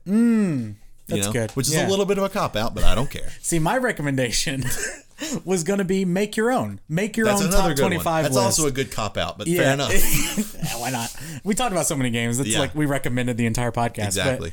But, no, seriously, like, it's a really cool practice to really figure out. I mean, I love shit like this. I love Letterboxd and all that type of stuff. I love really getting to the nitty gritty of, okay, where do I rank this all time? And it's really fun. Your list may vary wildly from ours. I'm sure it will. But we would love to hear it, seriously, if you want to share.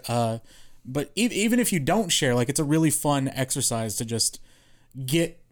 To me, all this has done is made me want to go play video games. And that's the thing. This is not an opportunity to be critical in a negative way. This is an opportunity to sing the praises of games that you love and want other people to know about. It's celebratory.